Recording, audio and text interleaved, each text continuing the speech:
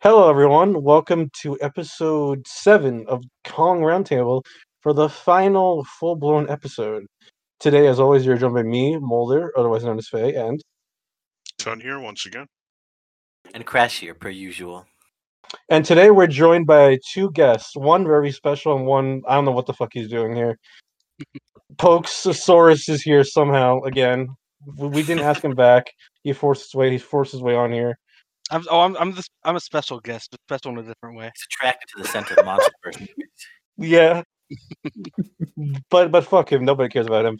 However, we do have another special guest here. Rob is joining us. Hi, I'm Rob, also known as your boy Shamoy. And Rob is somebody who I've had a lot of fun interacting with on Twitter, and I'm glad to finally drag in somebody as obsessed with SH Monsters as I am. Finally. So, Rob, how did you get into King Kong to start us off? All right. Well, besides just like the normal kind of the references you'll see growing up in like every cartoon and TV show, I think my first real interaction with like King Kong as a concept was the 2005 remake. That's been a lot of people, obviously, Yeah. considering our gen. And it was kind of because like I didn't even know about the 70s remake of King Kong until I think last year or the year before wow. that. I had no idea that even existed. So Lucky my you. whole understanding was just there's King Kong from 1933, didn't know about Son of Kong, and then there was nothing until Peter Jackson came along and decided to do that. And I remember I liked it as a kid. I liked dinosaurs and I liked seeing this giant gorilla just beat everything down. And I just remember really enjoying it. And surprisingly, I wasn't scared of anything in the movie.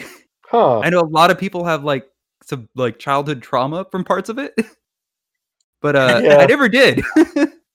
A fearless one we have. I was always like, oh yeah. Where's the dinosaur? Where's Kong? And I was just like, I enjoyed it. And then I didn't really think about him for a long time until I think Skull Island finally got announced or was Mhm. starting to show up in theaters. And even then, God, I'm a Godzilla fan, but man, I was a really uninformed Godzilla fan because I remember after 2014 being really hyped and being like, man, that was great. I really hope we get something else. And then going to see some random other movie eventually between the years and just standing in line and looking at a poster and I see Kong Skull Island and I just look at that and like, oh, cool. New Kong movie.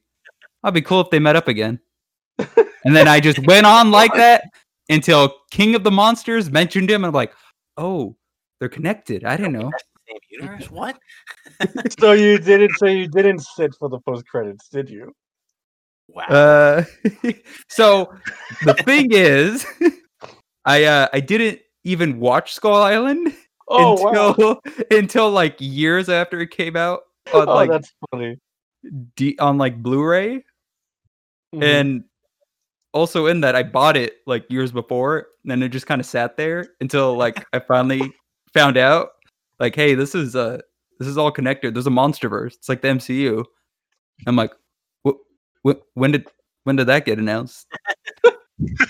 Where did that come from? It's been a pretty low-key verse. Only like 3 movies. But Yeah. it's very well. I think it's good, Rob, that we have you and Pokes on because you have similar energies. I'm excited about that. That means you're gonna be bullied too. It's okay. No, he has new guy protection. That clout. Yeah. But yeah, that's my kind of going into Kong.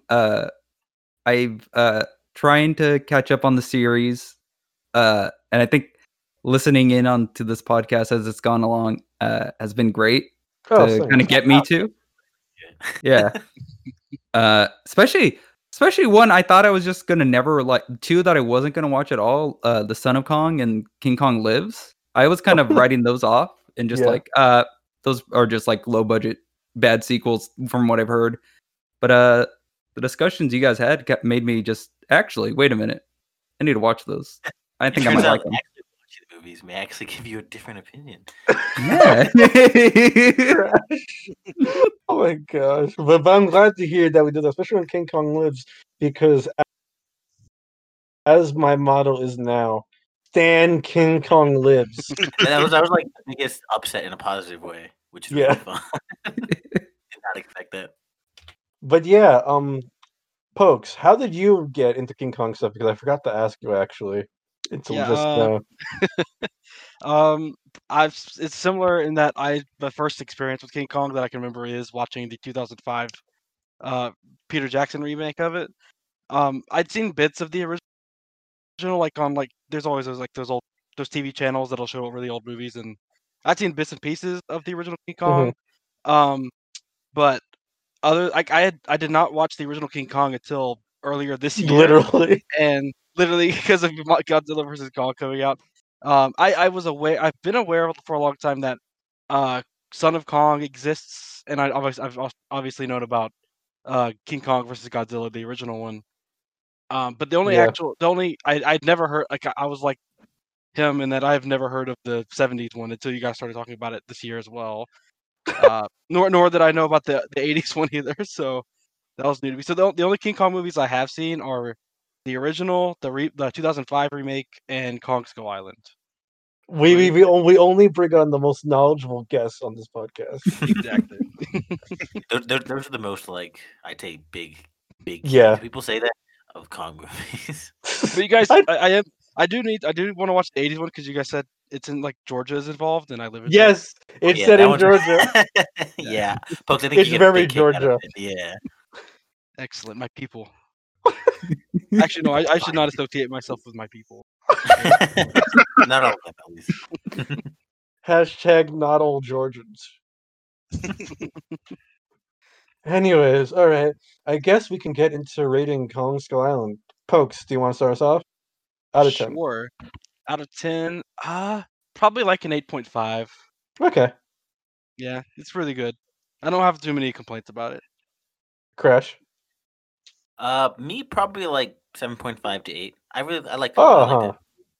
It's not a bad rating. I liked it. Yeah. Ton. Yeah, Kong, it's a 8 out. Yeah, 8 out of 10 for me. Sorry, my brain fart. No problem. Rob. Yeah, I'd give Kong Skull Island a solid 8. Yeah, for me, it would be an 8.5 out of 10. I really enjoy it. Not as much as your monstrous movies, but I do like it. All right, so Kong Skull Island came out in 2017, directed by Jordan Vogt-Roberts, a new director coming straight off of only one movie. How did you guys think of how he did? Whoever wants to start off. It's very video gamey, and It how it's is. done, which is a very good thing, I think, in my opinion. It does it well. I think his direction here definitely gives Skull Island another. It brings it back to that sense of mystery, which I think is important for every Skull Island to have. And he does a good job making it. Just I don't know. Just the way he films it, it's always really intense and always really engaging. Sometimes kind of silly in a way, but it's done really well, I'd say.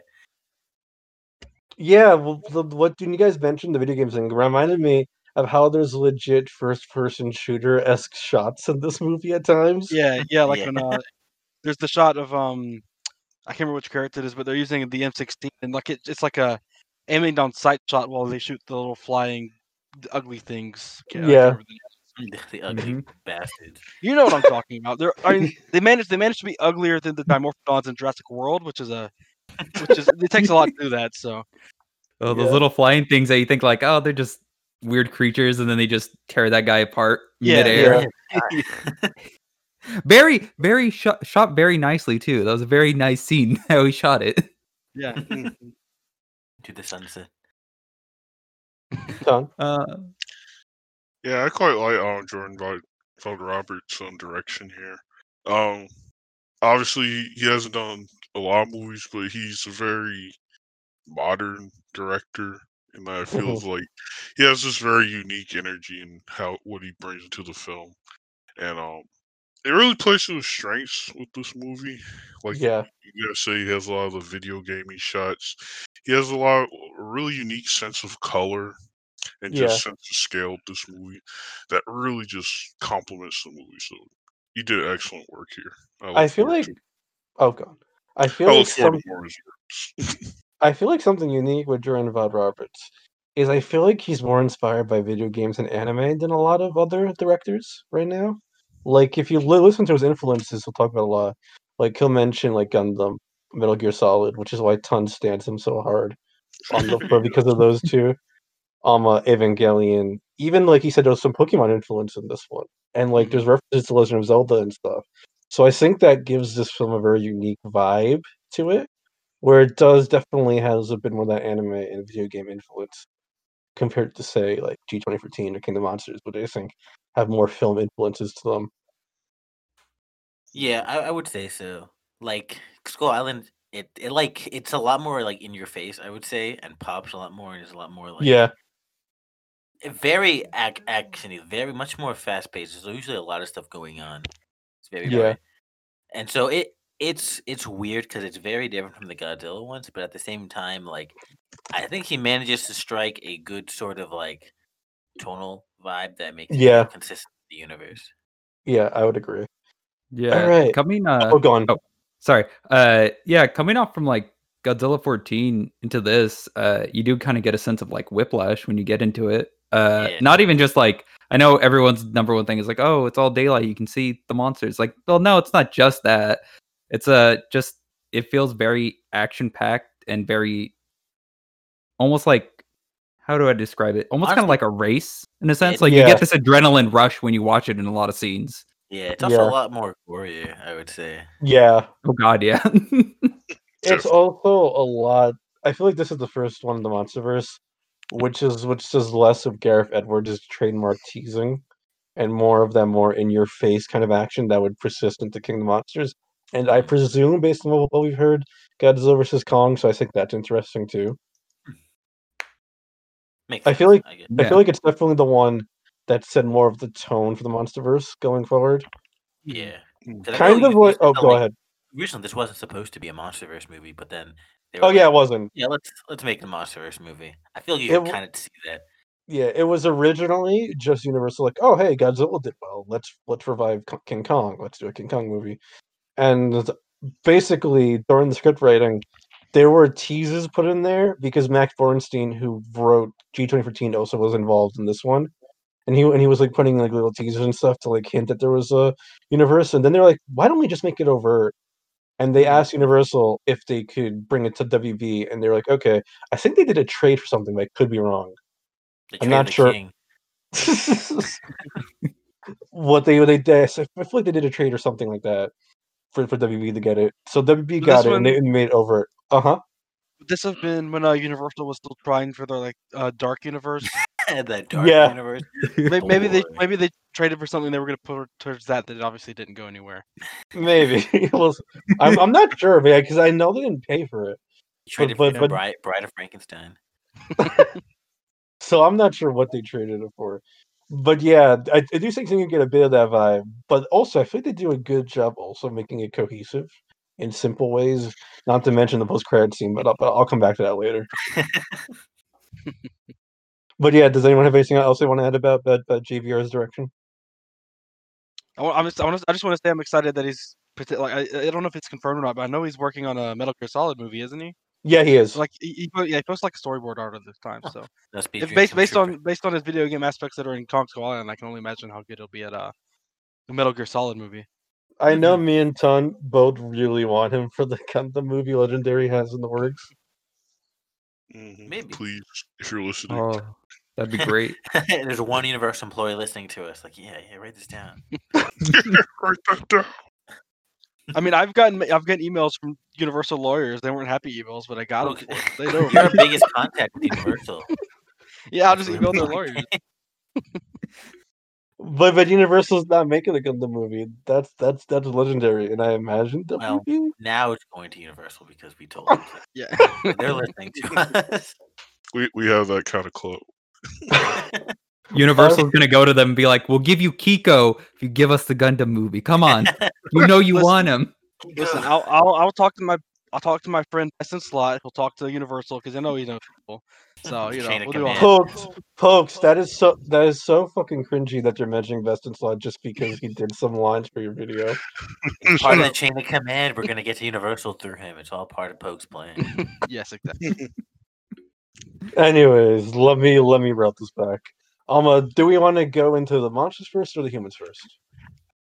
I like Big Monster. Yeah, I don't care about the human plot. Fuck the human plot. No, I'm just kidding. Yeah, we can talk Crash? about it. Yeah, that was a joke. We You can go to better. the human first, I guess. Okay. Okay. You won't just so you know. I think I'll do the humans first and then the themes. So we can keep the plot strong going. All right. As we've been doing with every single King Kong episode, we first start off talking about the natives, and for once though, there's one's actually not racist. It's a miracle. It only took until 2017. The limbo bar that was on the floor has finally been gone under. They put it back on the table. Finally, like, what's this doing down here? Yeah, exactly. So, Tone, do you want to start us off? Sure, I'll do the honors. So, in a far shift from Kong 2005, we have the first fully fledged Skull Islander culture. In this movie, they are called the Iwi tribe, and they're a lot more Asian inspired. They cast all Southeast Asian actors. They have like a fully realized culture, and they're not hostile for once. The Iwi tribe are benevolent helpers who took in some of the characters in the movie and helped them survive on the island. They even help teach them about the big threat, like the skull crawlers and stuff. And overall, they're just shown to be like a very present culture. They have some kind of like odd quirks here and there, like the fact that they're completely nonverbal and stuff. But it's not really weird so much as just kind of gives them a unique energy. I really like these Skull Islanders. They're probably my favorite depiction of them. I mean, I guess the only knock you could put against them is that they're a bit noble savage, but that's kind of inevitable when you're doing indigenous people in fiction stories. So, really good job. They did a great job with Iwi. I like them a lot. Yeah, this is probably the first one where I can say I feel comfortable with their portrayal, where there's nothing that would like bother me. It's easily the best one since King Kong Escapes, which is not hard. But like considering the last Kong movie literally had them as mindless savages who murder people for no real reason, this is a lot better. And it's the direction I think that they should go. And also, even though this is for the next movie, I'm glad that the next movie will finally give us a native character in a Kong movie who's a main character and not just kind of there. That'd be really cool. Yeah, I think here especially it's proof that I think the concept of the Skull Islanders can work as long as you approach it with care and respect here, which they very clearly did, and it's done really well. Because I think it can add a lot of depth to the island and like just like the other culture around it, as long as not being like racist or stupid about it, or like like Kong of 5 or like even like the original. And I really love the way they did it here. It's very unique, gives them a nice vibe, and it's just cool to have them in the movie here. Done well. Yeah, agreed. It's a good way to cap off our Kong series with the first like real Skull Islanders that are not racist in their portrayal. Also, I feel like this is the first time the tribe gets a name, actually. Yeah, the Iwi tribe. Mm-hmm. Yeah. I'm so used to calling them Skull Islanders. Yeah, but yeah, like it's really cool to see. And yeah, in any future Kong movie, I think they should all take the same level of respect with it. Yeah, because I think it's proven now that it can be done. I just hope there's no guy who's like, oh, I want to be authentic to 33. Put it back. Give him blackface again or something stupid like that. My only question is like it's like who named them that? Because like the World War II, so I'm terrible at remembering the character's name for some reason, but John C. Reilly. Yeah, John C. Reilly's character, like he knows they're called the Iwi, but like they don't really talk any. So how did he find that out? Because no one else knew about the island. Maybe like written stuff. Well, he can communicate with them because he knows what they're thinking, what they're saying. Okay, so they might have some form of nonverbal communication that he learned because he's been there a long time. That is true. He does talk to them, and he's referenced names for it. He's like, oh, they don't tell me like the Skull Crawler's real name. So I think he can talk to them. I think they might talk, just like not. We don't see it. I guess like it's a rare thing. Plus, to use the next movie in GVK, the little a girl who's a native, who's an Iwi tribe member. Mm-hmm. She uses a sign language, so maybe they have something similar to that. Mm-hmm. Yeah, I think with that though, because go on. I saw like an article. I read a little bit about it, but that actor, she actually is she I don't what it's called Hard of hearing. when you can't hear at all. Deaf? Deaf. Yeah, Yeah. she's deaf. She's Wow. actually deaf, and has like that's actually just how she communicates. And people on her co-stars, I think the main guy and Rebecca Hall, they both actually went through and learned sign language to help communicate with her on set. Really cool. And I guess they're just Guard's a good guy. Yeah, he seemed great. I'm excited to see him. But yeah, no, I think the Iwis in here are portrayed really well, especially compared to everything else that came before them. I really like it, and I think too. I know some people I've seen talk about the fact like, oh, like why don't they talk or have had problems with that. Mm-hmm. But when I first watched it, I kind of made how I understood it is like how their kind of society came about is because of just where they live. Everything's just so dangerous in Skull Island. Yeah. And that making sounds could just make you such a big target for anything there that they naturally just kind of developed a society where it's like try to make as little noise as possible or to be not as known to everything out here that can just kill you in a second. Oh, yeah, that was my Go takeaway on. as well. I was going to say that was my takeaway as well on that front. That does remind me of something nice here. So the wall, which is in like every single Kong movie, like 9 out of 10 times they're like, oh, the civilization there now didn't build it, and this is the first Kong movie where they say that the natives built that big impressive wall, which I think it's a nice sign of the times changing for the better finally. Mm-hmm. And for once, it's not for Kong.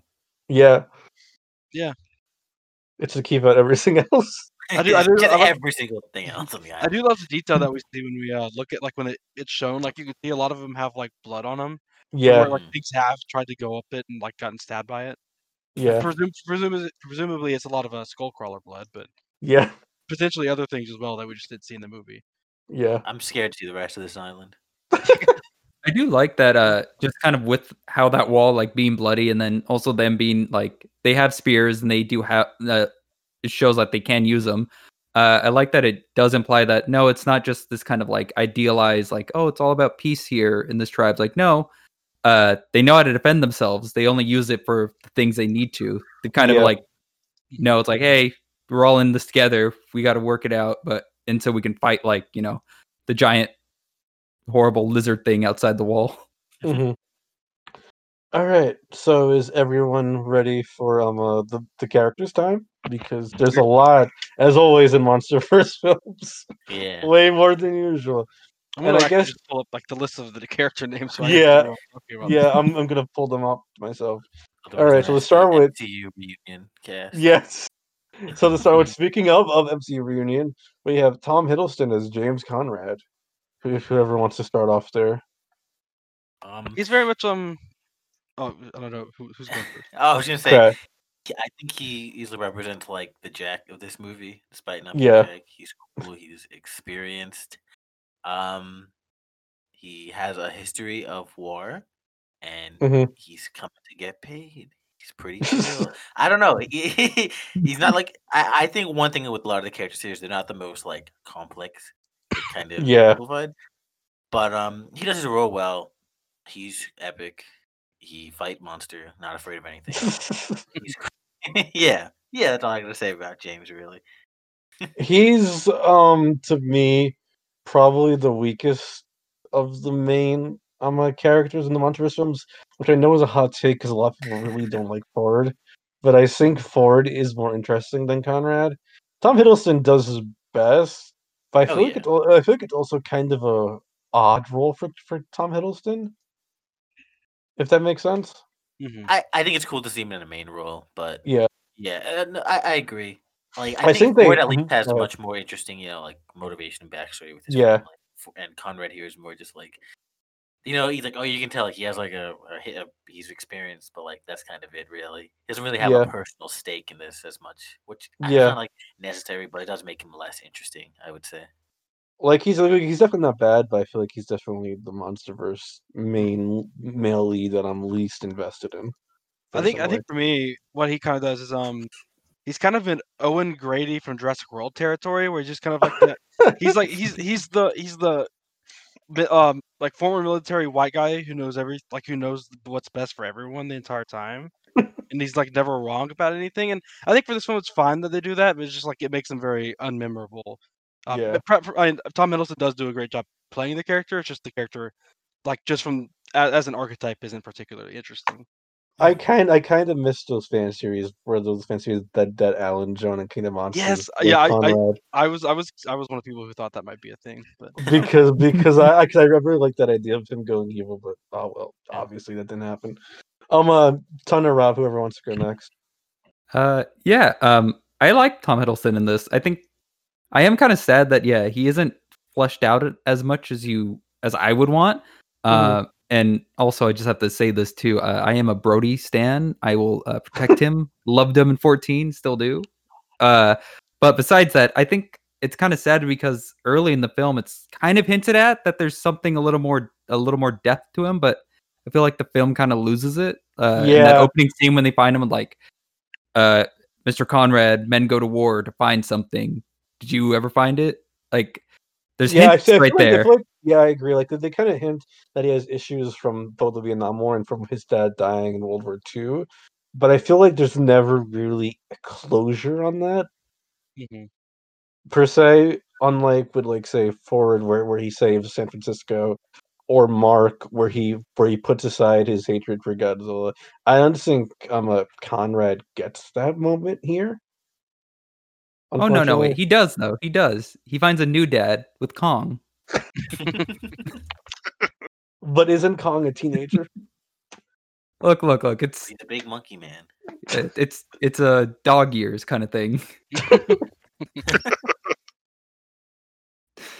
They're working it out. But yeah, is that it, Rob, or should I move on? Yeah, I'm. Okay, I just want to be sure. Ton. Yeah, I think you guys kind of hit the nail on the head. Tom Hiddleston does a good job as James, and I find James fun as a character, but he's definitely not the most in-depth character in this movie. He's just kind of the team good guy who's tough, and I think he serves his purpose well, but having seen Tom Hiddleston and other stuff like, I mean, of course, Loki, or even when he showed up in like War Horse for a few scenes, he can do a lot more when you give him more material. So it's kind of a shame, but it's not really enough to ruin the character or anything. Yeah, he's just kind of there. Mm-hmm. To continue on the trend of the Marvel Cinematic Universe actors, next up we have Samuel L. Jackson as Preston Packard, and Ton. I'll let you go first because I know you really like Packard as a character. Yes, I love the Preston in this movie. Samuel L. Jackson is a masterful actor. You could cast him in literally anything; he'll do a good job. And Kong Skull Island is no exception. I love the Captain Ahab nature of Preston. He's such a good antagonist for this movie. Samuel L. Jackson really sells being just this broken man who's clearly just seen some stuff in Vietnam and can't let go of the fact that the U.S. got defeated, and the fact that he takes up this obsession on Kong, and just such a really well explored arc throughout this movie. It's just really well done. Probably some of my favorite character work in that MonsterVerse. Whoever wants to go next. Yeah, he's definitely the most interesting character in this movie, I would say. Like, obviously, I think a big part is just how good of an actor Samuel L. Jackson is. He brings so much to the role, and yeah, just doing that kind of like Ahab like style character for him it's done really well here with Kong. He's just really interesting. He has a lot of really good lines. It's just his character is super intense. Like, no matter what happens, like he's still just hell bent on making up some kind of excuse to go after Kong. I feel like Packard is the strongest character in this movie, and I think it's funny how this is a classic example of the villain taking over in terms of like interestingness from like the protagonist. I think Packard is the most fleshed out character here, and even though we don't learn a lot about him, just the vibe we get from like how he's shot and what he says, that he's a man who cannot get over losing his war, is just a really interesting character arc, and I really, really love Packard here. And of course, Samuel L. Jackson, as always, has been just fantastic. And I like the little references they have to some of his other movies, like the hold, like the hold on, like the hold on to your butts line from Jurassic Park shows up when they take off, which I love. Yeah, I think, man, honestly, I think you probably, if they kind of rewrote it, they may have been able to write out Conrad and maybe combine characteristics into just Packard.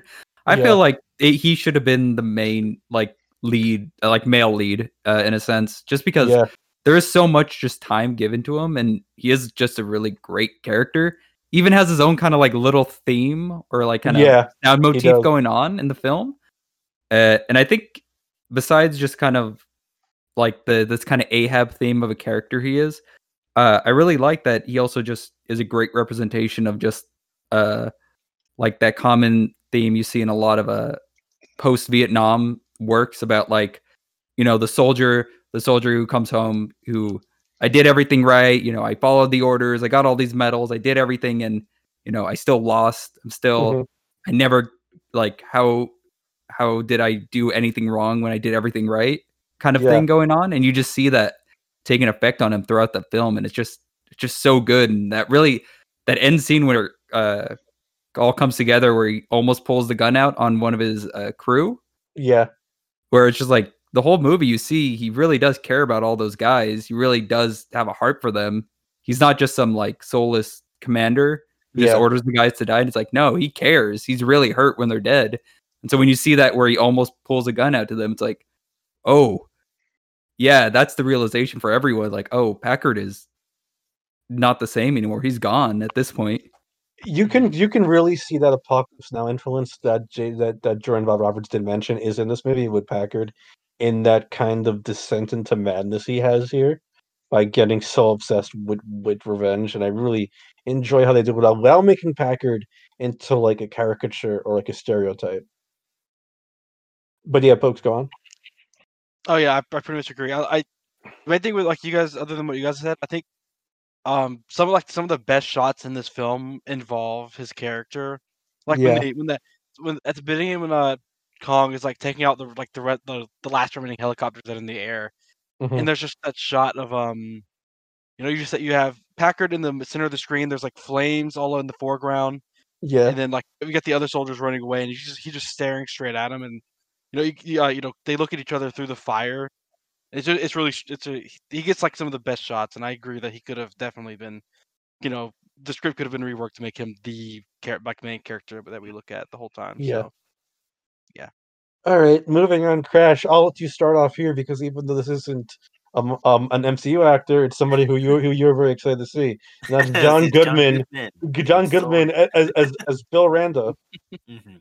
John Goodman is a good man. He's that's it. I just love his presence here, and his character is a real interesting one because I think honestly, besides Conrad, I can easily see him as the main character of this movie. Yeah, same. Even though he dies, kind of. I know, but then he dies. I'm just wait, what the fuck? I was actually pretty caught up. But yeah, I think his character is really interesting because he's also not even a good man in this movie. Yeah. He's actually, by the end of his motivations, he's if you can get us out of here, we'll bomb the hell out of Skull Island. I just want to be here. He kind of reminds me of Packard in a way too, because it seems like he's out for revenge after what happened to his ship back in the 50s, I think. Is that implied to be Godzilla or something that Yeah, it is. But yeah, John Goodman does a great job doing this role. I love John Goodman; he's epic.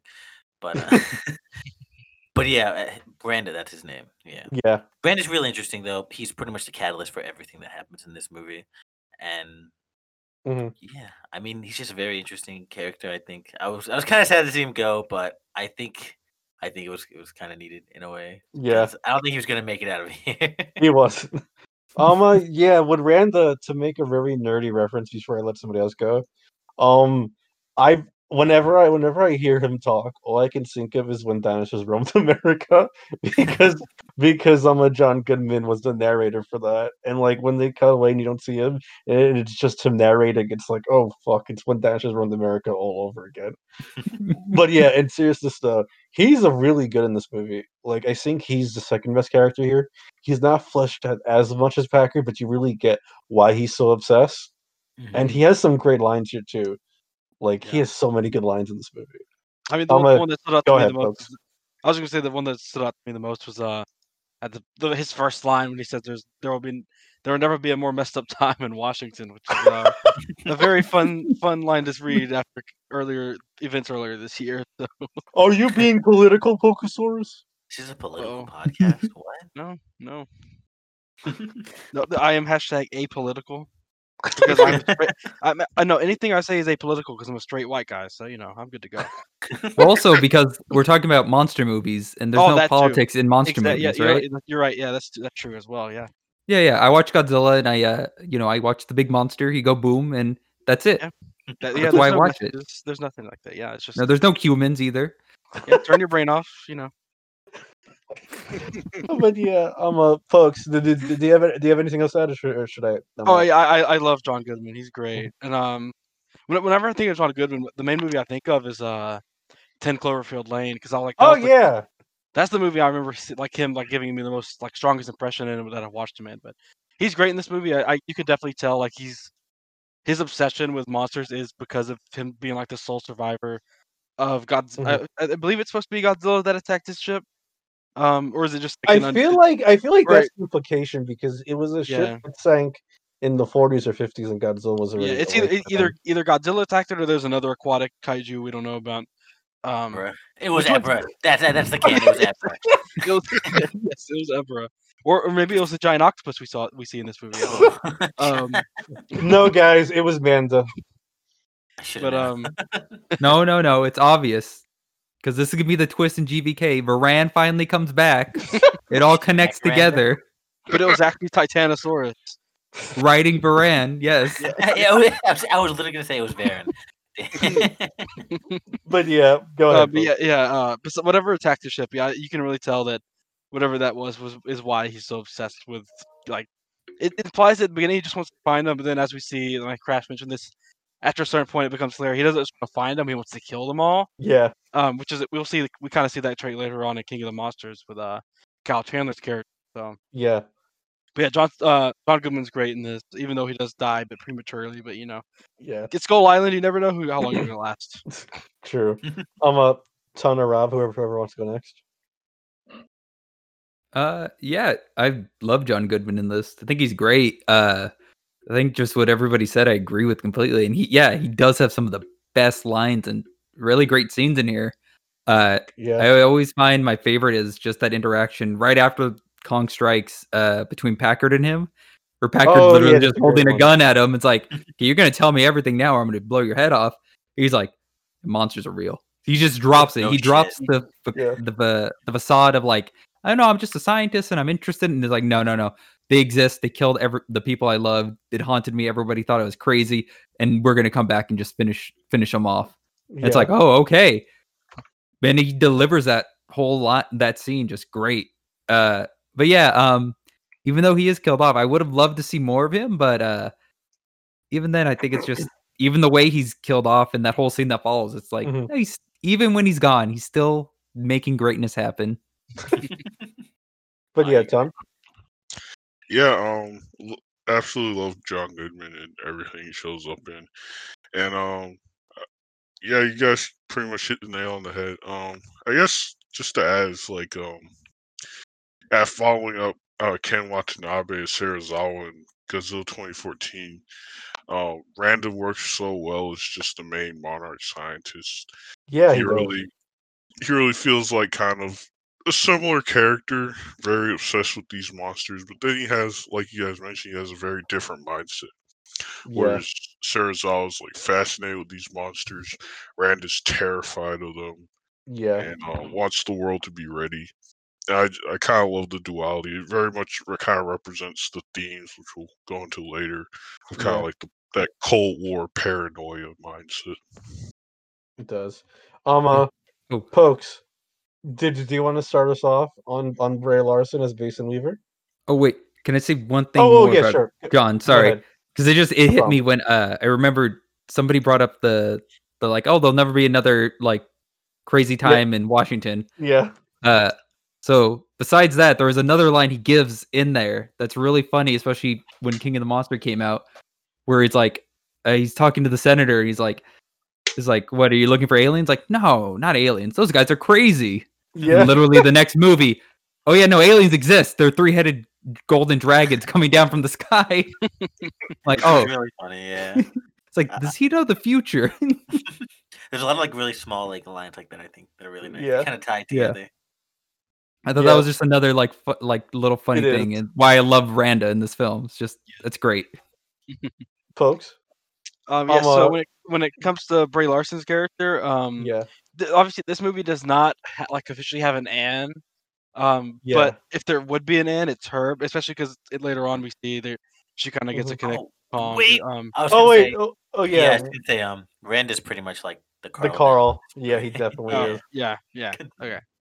But yeah, Go ahead. she's sort of the Anne of this movie, although obviously she's not there for any like the same reasons as Anne is present in the other King Kong films. Mm-hmm. She's good. She's not particularly fleshed out. She's kind of just a journalist, kind of there, to take pictures and everything, show like get evidence, everything that actually is on the island. Obviously she spars. I like her interactions with Packard, because obviously Packard is of the belief that people like her are what caused the U.S. to lose support for the Vietnam War back home, which is why they pulled out. So I think those interactions are pretty cool. But yeah, in this movie, other than that, she's a good character. She kind of in some way she's like the Anne stand-in for a movie that has no Anne. But she's not like a damsel in distress for the most part, other than when she like falls off the cliff during the fight at the end of the movie. Which is that other.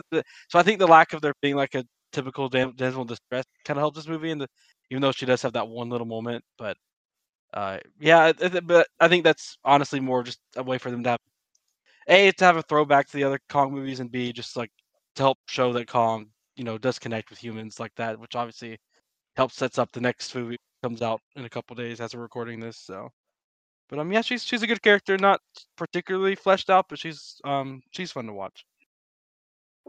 Yeah, I would agree. Definitely, yeah, not one of the most complex ones, but Brie Larson does a great job. And yeah, pretty much the same thing you said. I don't want to run over the same. Yeah, I think Mason, unfortunately, is very weak. It's weird how the main two characters here are ironically the weakest. Like, she really has no arc. She's just kind of here to like be that Anne stand-in. Yeah, where she's like, yeah, save Kong. Like, okay, I don't know. She's definitely not horrible, but she's very, very boring to me. Yeah, I don't think there's any like bad characters. Just like like passable, like they do their job. Yeah, that's how I fault feel. The actors, just like I think, like just the way they're written, they don't really go through an arc at all. They're pretty standard throughout. Yeah, there's not, again, what everybody said is kind of as far as they go, especially with like Mason or Conrad.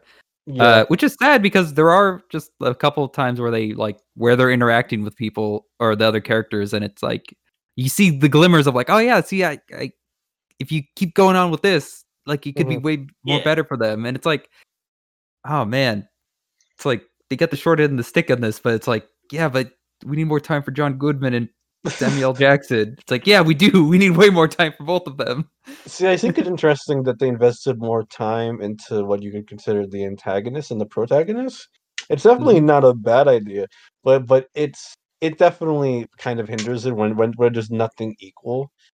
Like in King of Monsters, I wouldn't call Jonah deep. He's definitely the weakest of like the main cast. But on the other hand, though, Emma's still an antagonist for a lot of that movie, so you do get a fleshed out antagonist. Here, it's kind of lopsided because I feel like you don't get a really a fleshed out protagonist.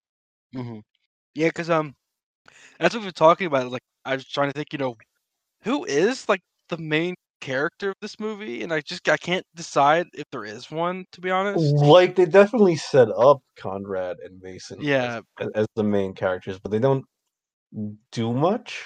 yeah, because it can't be John Goodman's character because he dies before the climax, so he's not. And Packard's the antagonist. Yeah, Packard's the human antagonist, and obviously we have the bigger Skullcrawler is like the monster antagonist of the movie towards the end of it. But yeah, like we don't really have a very strong character to act as a primary protagonist, and yeah, feels like we just have a lot of we have one protagonist split up across a bunch of different people. Yeah. Oh, but go ahead, Rob. No, I just kind of agree with that. It's like, there is one character where I would think would have been a really great protagonist, and I think he's going to be the next person we talk about. I'm guessing. Yeah, he is. So I'll let you.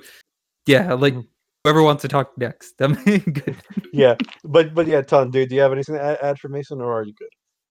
Yeah, I think you guys kind of hit the nail on the head. Brie There Larson. Oh, go ahead. Sorry.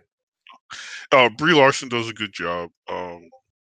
She's a great actress, and she does give Mason a lot of spunk. But like Conrad, she kind of has that same issue of not having too much beyond kind of those basic traits. Mm-hmm. There is two things I want to mention what I thought of. One, I think it's really fun that Brie Larson still is really fond of this movie and her character. So I know she's busy now, considering she graduated to bigger things with Captain Marvel and such. But I think it'd be fun if they brought her back for a flashback or something. I was gonna say, I think it's hilarious they got like all these big actors to play like a movie that's like set like 40 years ago, so they can just never come back.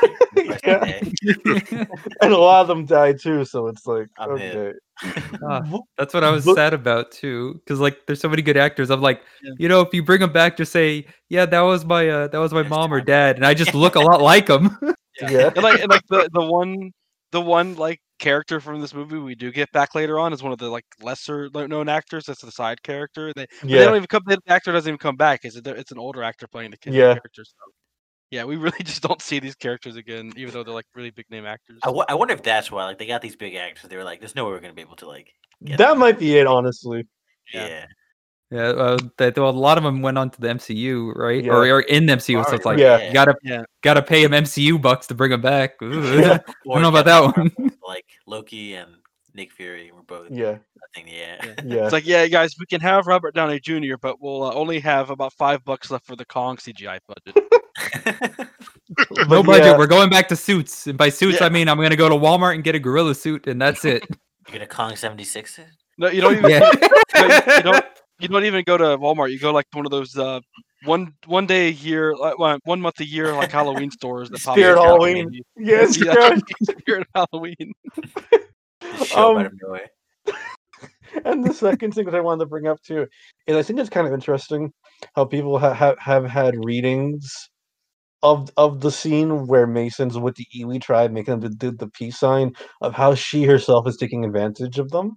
I think that's an interesting reading of that scene, which I've seen, and it makes sense. Like how, like for the purpose of her like photos and such.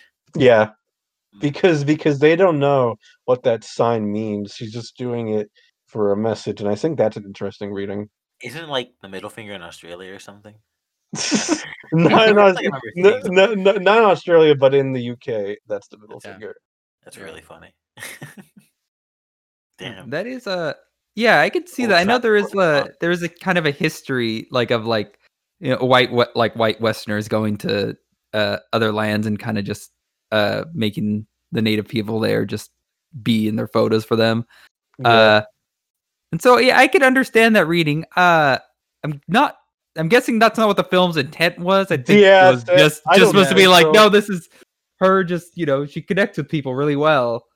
Even like the army people, she's like supposed to be kind of against or not really agreeing, but that scene with her and them all be really buddy. Yeah. But yeah. Moving on though, we have the final big character, and that's John C. Reilly, another MCU actor from Guardians of the Galaxy, as Hank Marlowe. And I guess I'll drop my hot take now.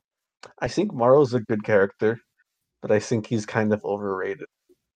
What? I love Marlo. I think he's funny, but I think that's kind of 95% of his personality. Is being funny man he's who had funny to man who knows find a way everything. to cope with everything that's going. He's been stuck here. Like he wants to like not be depressed all the time. I can see that. Yeah. I don't think he's bad per se. I just see people like, oh, he's the best Monsters character, and it's like, is it because he's the best written, or is it because he made you laugh a lot? I think that's an important distinction. Well, I personally. think there's still good like just character moments, like not like haha moments. Like I agree. He know, has when- some. like when they're on the boat, like just going down the river, and he talks about how he doesn't expect his wife or his family to be waiting for him because he's like he probably expect that she's remarried by now because it's been 20 something years or like nearly 30 years actually. So because we in a lot of like stranded movies, it's like, oh, I can't wait to get home because like Castaway with Mhm. that's another Thanks. situation like Yeah. that. Although he was gone for like what 5 years. Yeah.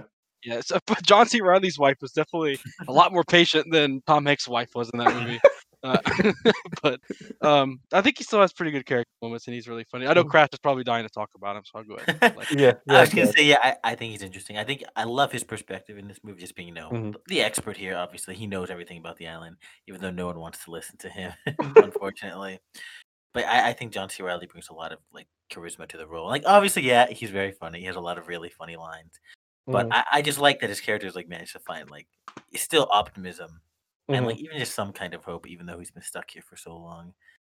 I think he's Mhm. epic, and And actually, unfortunately, he's definitely dead by this point in the Monsterverse. But Yeah. he's And actually, cool. and I did want to say one thing as well. I thought of like Mhm. he mentioned like when we like kind of early on when we meet him, he talks about how like nothing. It's like nothing beats like a hot dog and a cold beer like at a baseball game. The baseball game. And then like the post credit scene, like he's not at a baseball game, but like he's watching a baseball team and he's like baseball game at home on a TV. Yeah. Straight, like, and I just realized that TVs didn't. But when he got lost, TVs didn't exist yet. Yeah.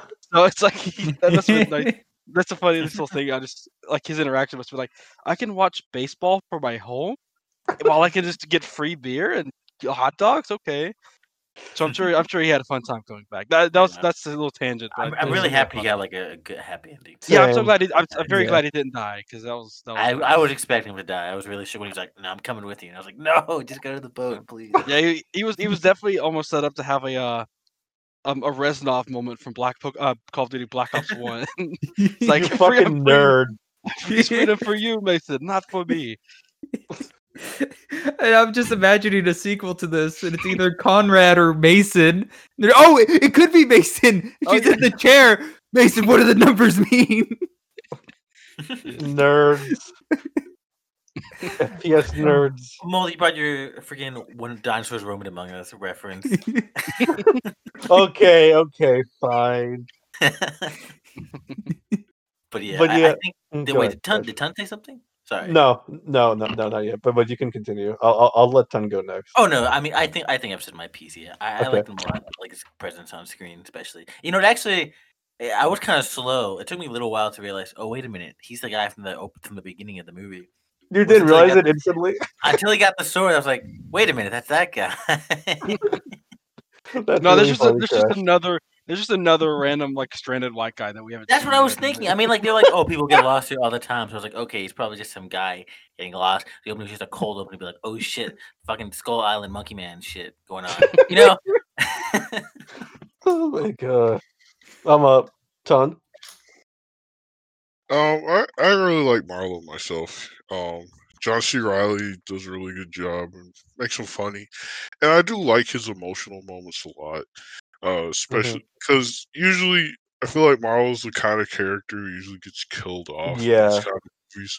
So I really like that they kind of avoid that trope and made him one of the survivors. And just made him a really charismatic character. I do think and this is more just a personal opinion than like something I would actually weigh on the movie.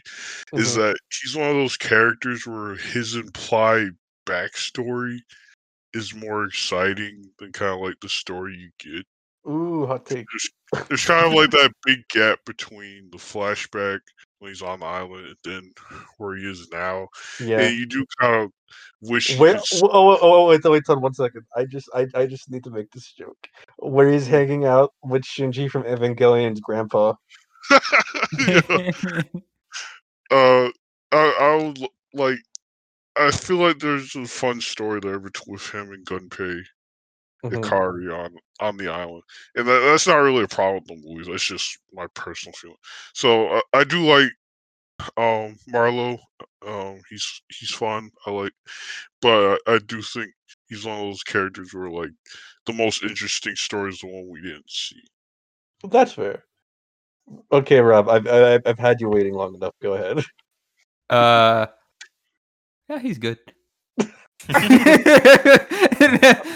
No, he's probably my favorite character in this film. Besides, oh man, Packard. There we go. Yeah.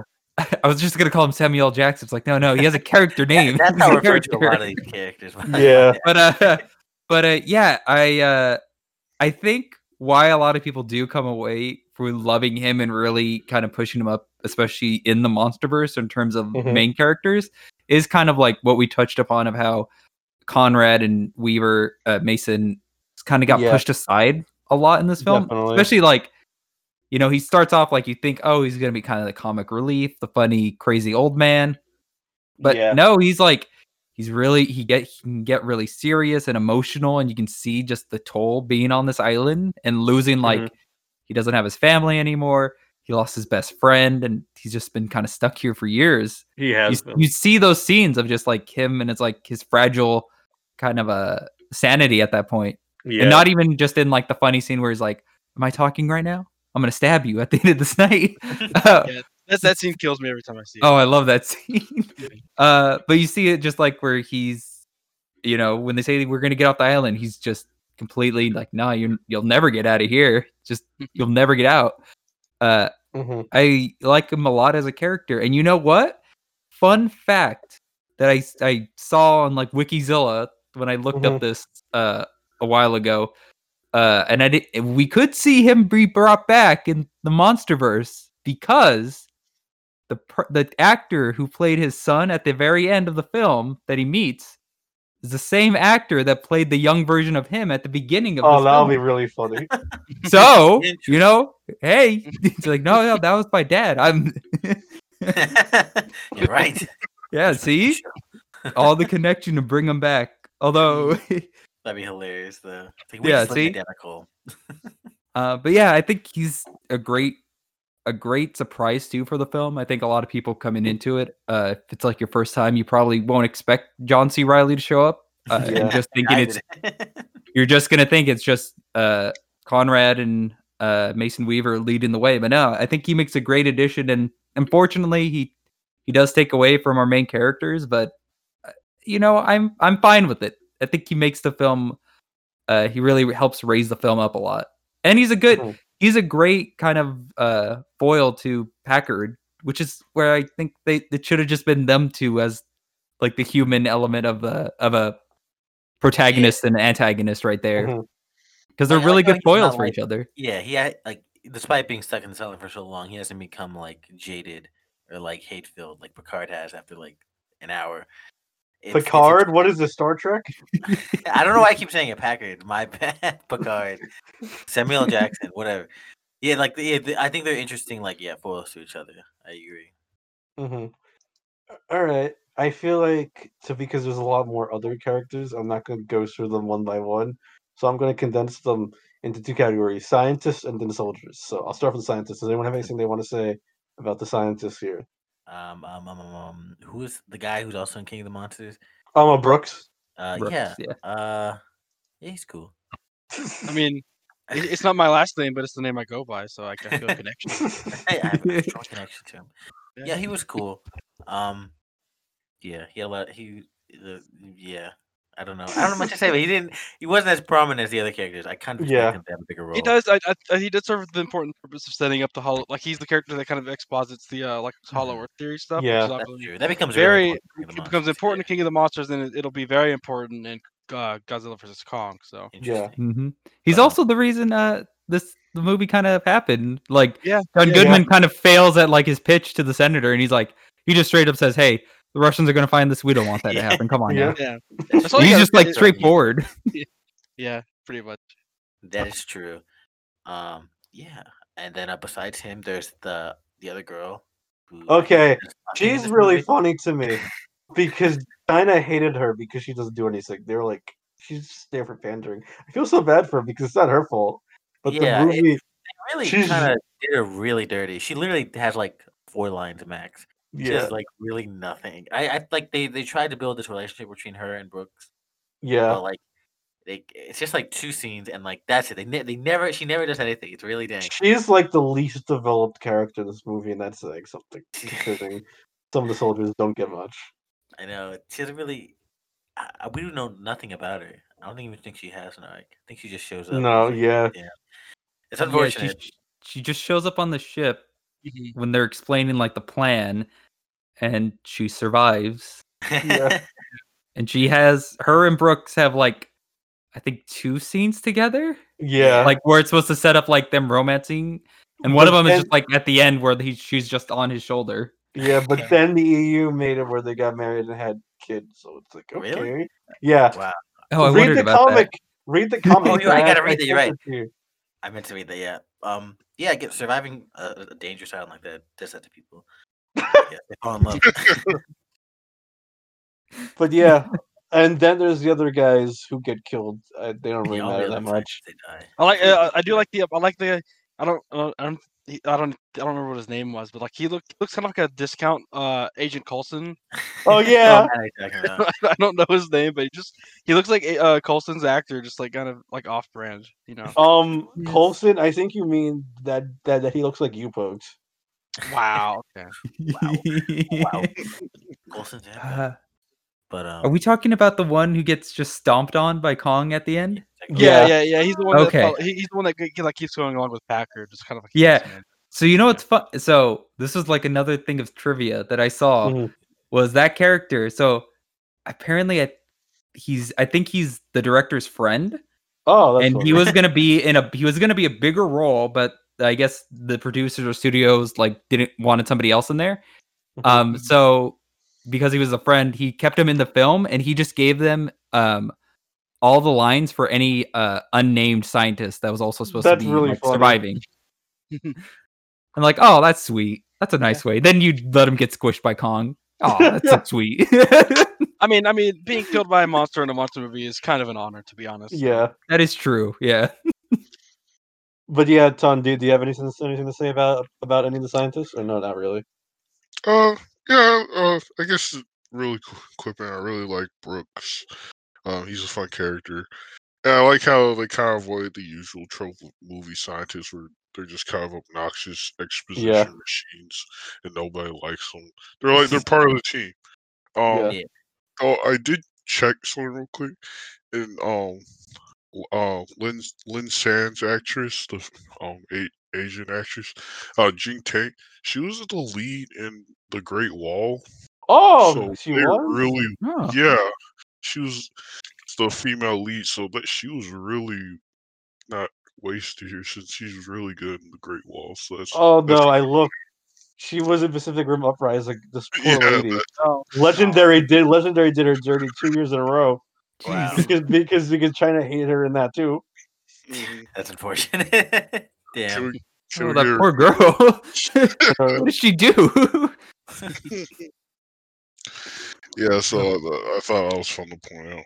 Yeah. But yeah, that's my thoughts. All right. Time for the final group of characters, which is the soldiers. And Ton, I'll let you go first on the soldiers. 'Cause I know you have stuff to say about them. Yeah, I love the soldiers in this movie. They're really great. My probably my favorite pair is Jason Mitchell as Glenn Mills and Shea Wigham. I think I said Oh, yeah. Shea Wiggum. That's it. Shea Wigham as Earl Cole.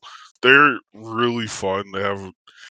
They just a really fun dynamic. They're the two pilots that kind of have that buddy relationship and kind of like Mhm. have a lot of comedic scenes, but then they have that really emotional send off and some great lines. Like I really love the line Wiggum delivers about why he carries around AK-47. Yeah. And Yeah, I love how you don't have an enemy until you make one. Just Mhm. really sells the themes of the film. So, but all the actors for the soldiers is just really good. They give them a lot of personality. Yeah, I love like Kroll's character, like like he's with the other soldiers, and they're like, "You have a bed, right?" And like his mom told him like a really messed up version of like the which story is it? Is like the I can't remember which story it was. The spider and like the No, lion and the mouse. mouse. Lion and the mouse. yeah. Yeah. Yeah, like his mom told him like a really messed up version of that, which is like really funny. Yeah, like he's very comedic, but then he also has like you said, Ton mentioned the bit of like sometimes there's not an enemy unless you like go looking for one, which is A, just a reference to Packard being Packard, and B, just the Vietnam War kind of in general. Yeah. And then obviously his send off as well, where he tries to suicide bomb the big skull crawler, Skull Devil. Yeah. by by trying to he starts cooking 2 grenades, but then it just too smart for it, so it just sends him up against a cliff and he dies, which is sad. But, Yeah. yeah, I love him a lot, and then I think the soldiers in this they all have a lot of personality, I think, and also the soldiers. I can't remember which one it is, but they give the best line in the movie, which is that a monkey? Yeah. well, that guy dies instantly. So But it's Yeah. hilarious because like they focus on all these like good shots of Kong, and he's like, "Is that a Mhm. monkey?" It's like, yes. But yeah, I think the soldiers are great in this movie. Oh yeah, Crash and Rob, if you have anything to say about any of the soldiers. Yeah. Oh, you can go, Crash.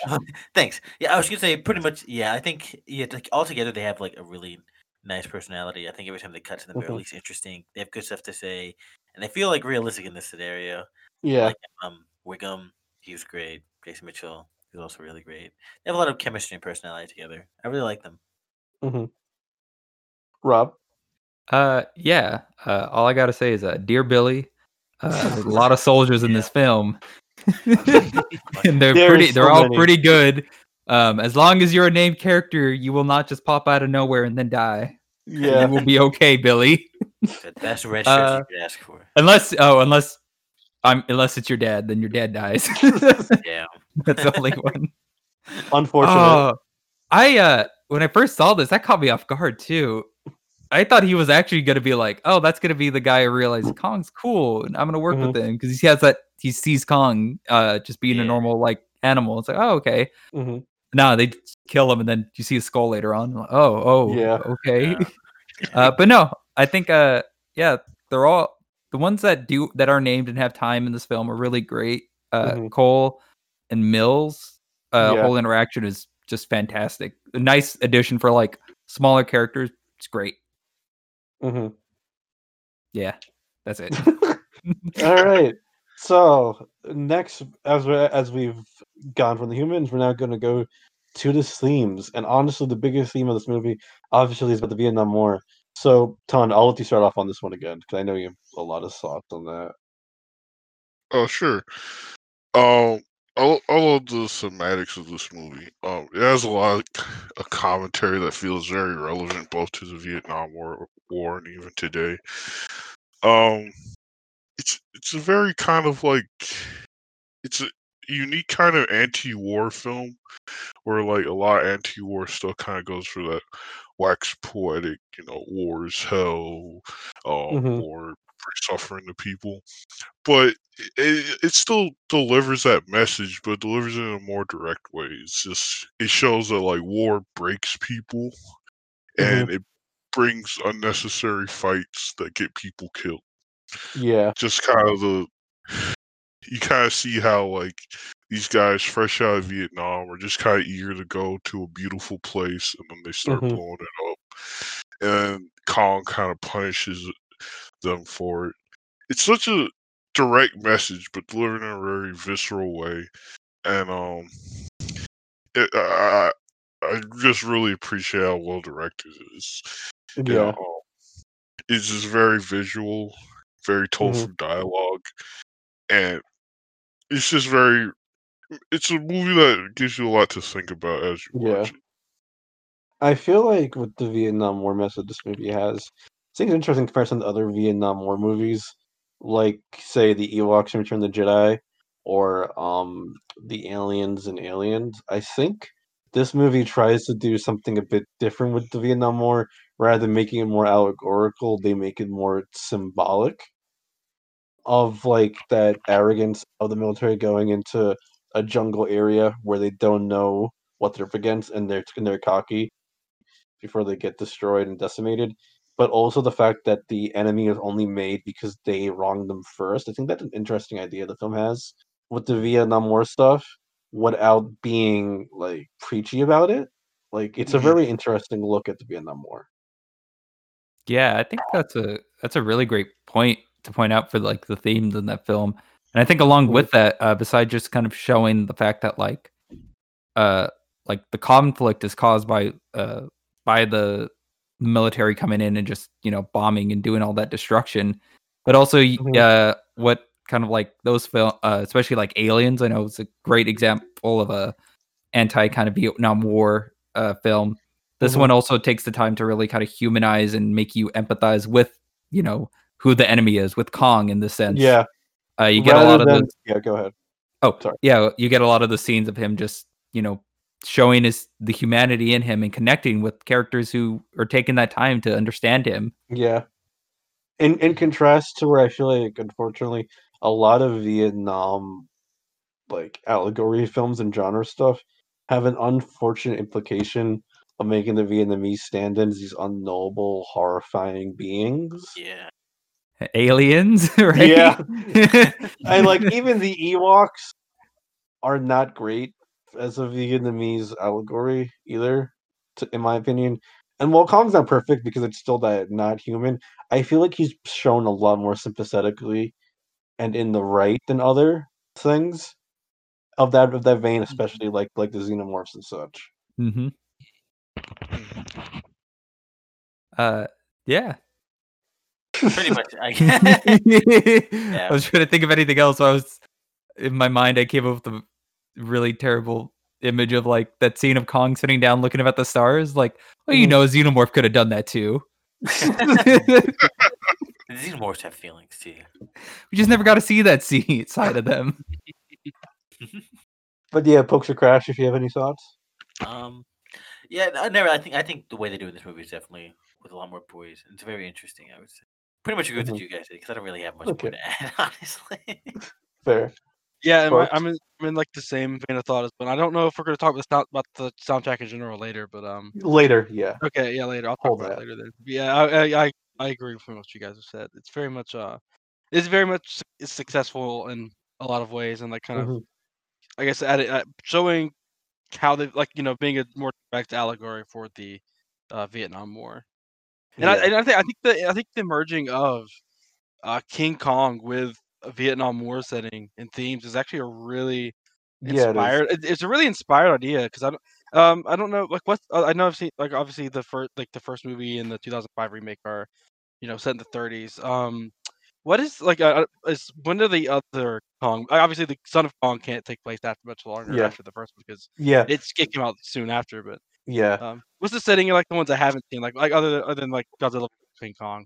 I like the original one. Well, the funny thing is, Kong don't even really talk about the Vietnam War. Yeah, because in Kong 76, which is set not that long after Vietnam, like me and Crash and Tom were kind of discussing when we were watching it, it doesn't really acknowledge the Vietnam War like at all. It doesn't really mention it, and then King Kong Lives takes place 10 years later in real life and also in the movie. That's in the 80s, so that's past the Vietnam War. So it's interesting how this has more to do with the Vietnam War than the one that came out in the 70s. Yeah, I think there's I think like putting the two, you know, King Kong and a Vietnam War like setting together is a really inspired idea, and it worked really well. Considering some of the base themes that King Kong as a franchise already has. Yeah. In terms of like just going somewhere you shouldn't be to, you know, and kind of like doing, you know, obviously some of the other films have problems with racism as well, but even like the general themes and stuff, I think of King Kong work well to begin with the setting. So I think it's very inspired, a very good choice they made for that. Yeah. And it helped set up the Monsterverse as well, because obviously with how they set up the timeline of the Monsterverse, I guess. So The other thing which I would say would Kong Skull Island specifically, what this reminded me of. I find it really interesting how Crash, we and you have kind of, and Tuntu have kind of been talking about how the Kong movies have issues with feeling like unique and not just being retreads of 33's story. And I feel like this is probably one of the most unique Kong films story wise. Definitely, absolutely, yeah. There's no real retreading of the same plot if you bring Kong back to the island.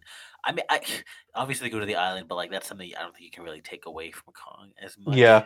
I mean, they did it in like Lives, but I think for the context it was fine. But like here, even the island itself is completely different from how we've seen it before. It's much more Asian inspired and has a very different like fauna and like animals to it too. Yeah. In general, just the story too. It's much different. I really like this Kong movie. Really stands out a lot. I really like that a lot. I appreciate it, especially when like at least half the series is remakes or half remakes. Of the movie. So getting something like this with doing something unique with Kong, it's just a blast to see. Yeah. All right, I think that's a good lead-in for our monsters, and of course we have the titular Kong, no king this time. Damn. Well, he's king around here. What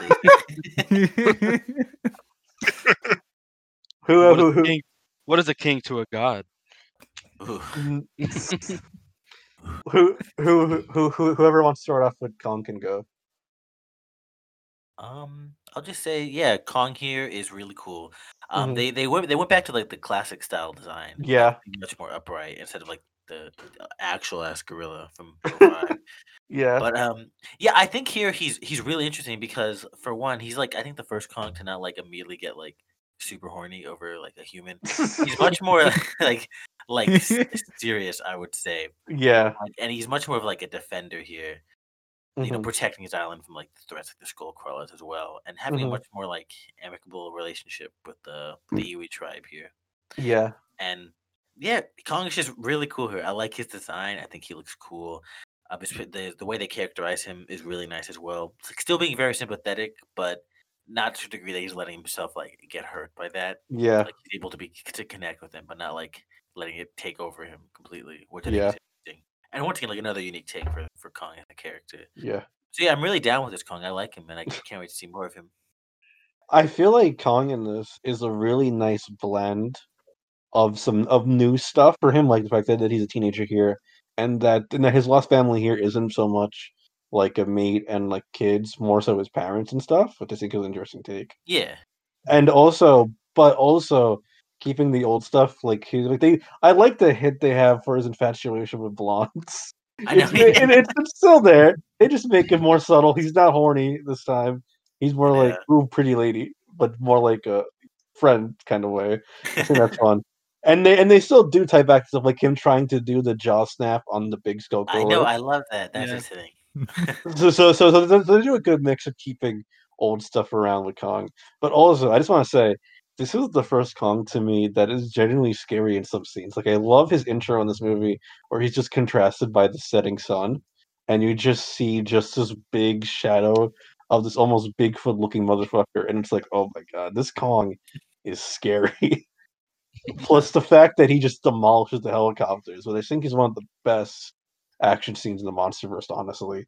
Like that bit is so great, but by him just tearing through the entire Ton, what's the military term for a group of helicopters? Just squadron. Okay. So this tearing through the squadron of helicopters, it's just a great scene. But yeah, whoever wants to go next. Yeah, I love this Kong a lot. I think it's for me, I've always been kind of like Godzilla's my favorite giant monster ever, and even after watching the 05 one as a kid, I was like, yeah, it was good, but you know, I always loved the big lizard. But this one, I'm like, this Kong is my Kong. I just love his characterization, especially really trying to emphasize that. Yeah, he's king here, but he's like the protector of this land. He's trying to keep the peace. That doesn't mean he's just gonna attack anything on sight. And I like at least with how he kind of gains interest or like kind of like notice of like Mason is only when she's like actually trying to help that buffalo underneath that helicopter. Yeah.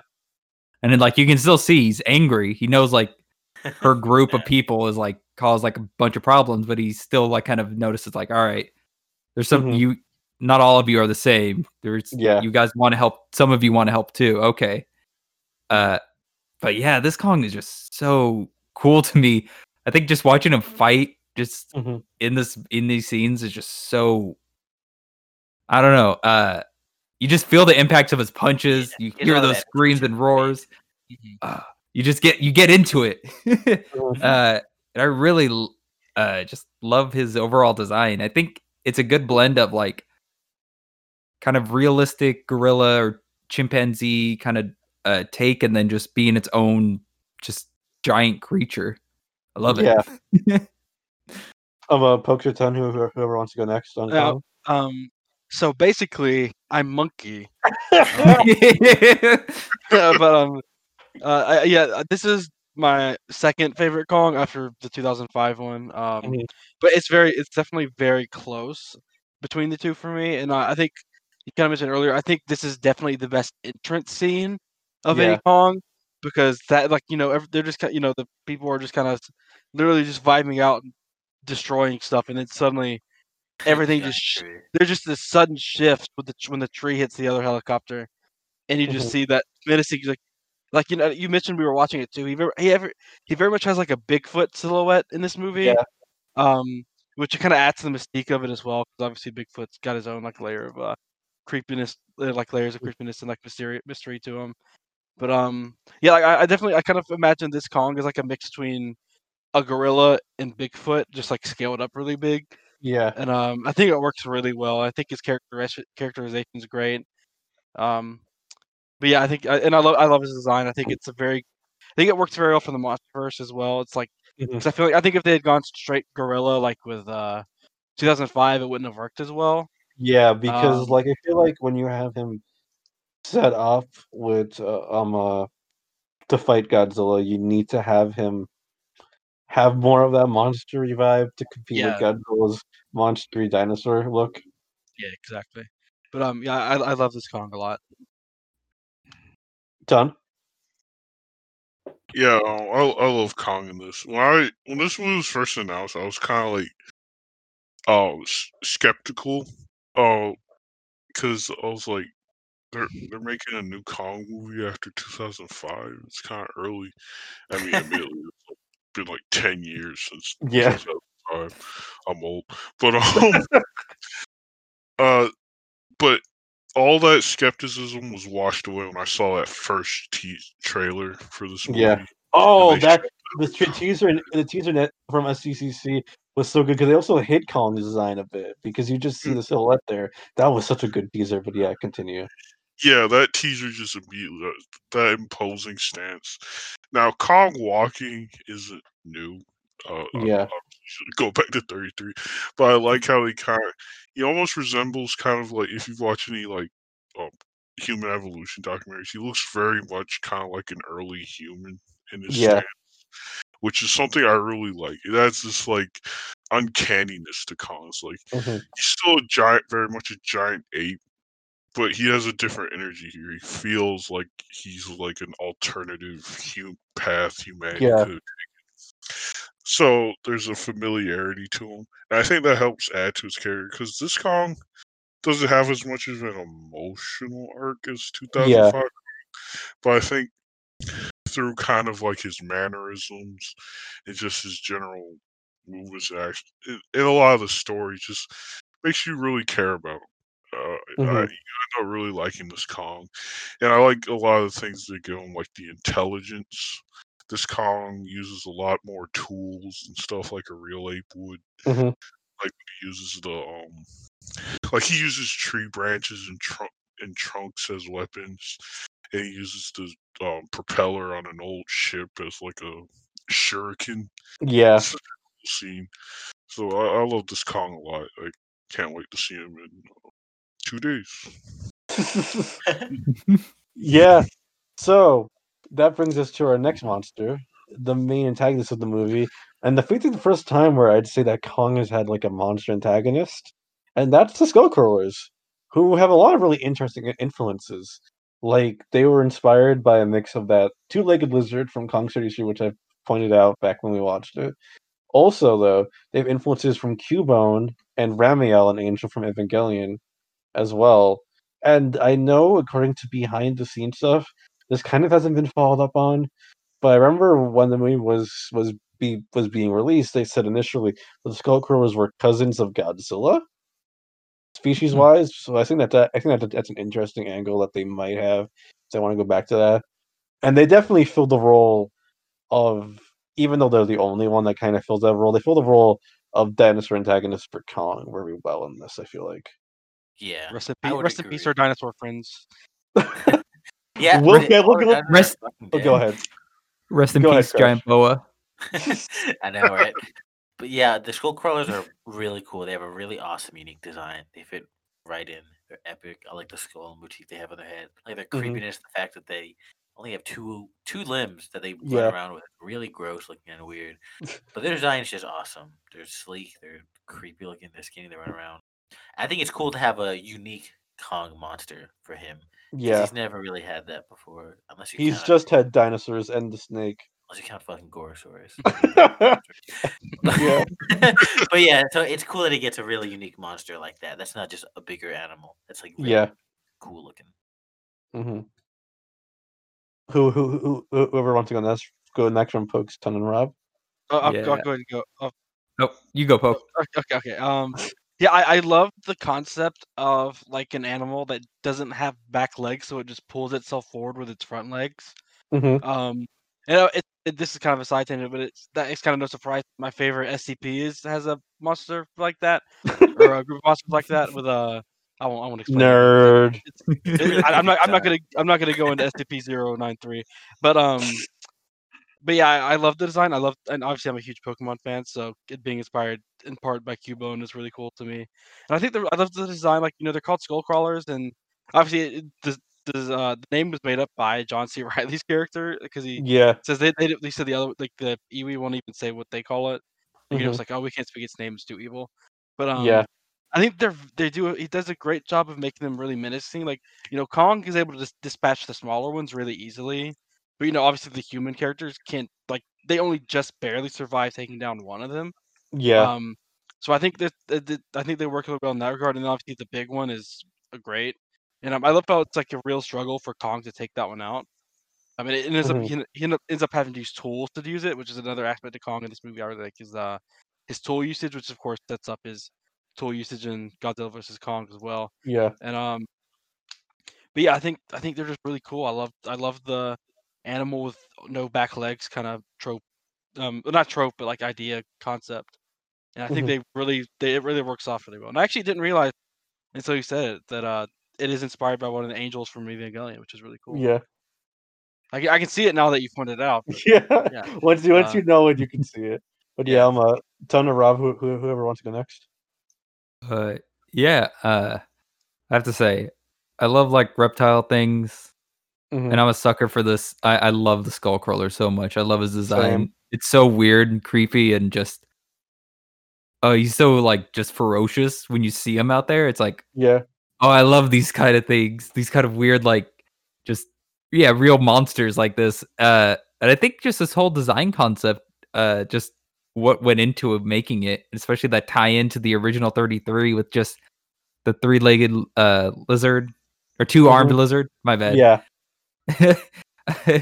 Oh man, the Kong and Skullcrawler is it's a great mix. It's a great fight at the end there. And I also just like that it's not even with the bigger one. At least it's kind of shown a little bit that no, it's not just like this dumb animal that just eats everything. It's like, no, it's smart. It can tell when there's a threat, especially like Cole. Yeah.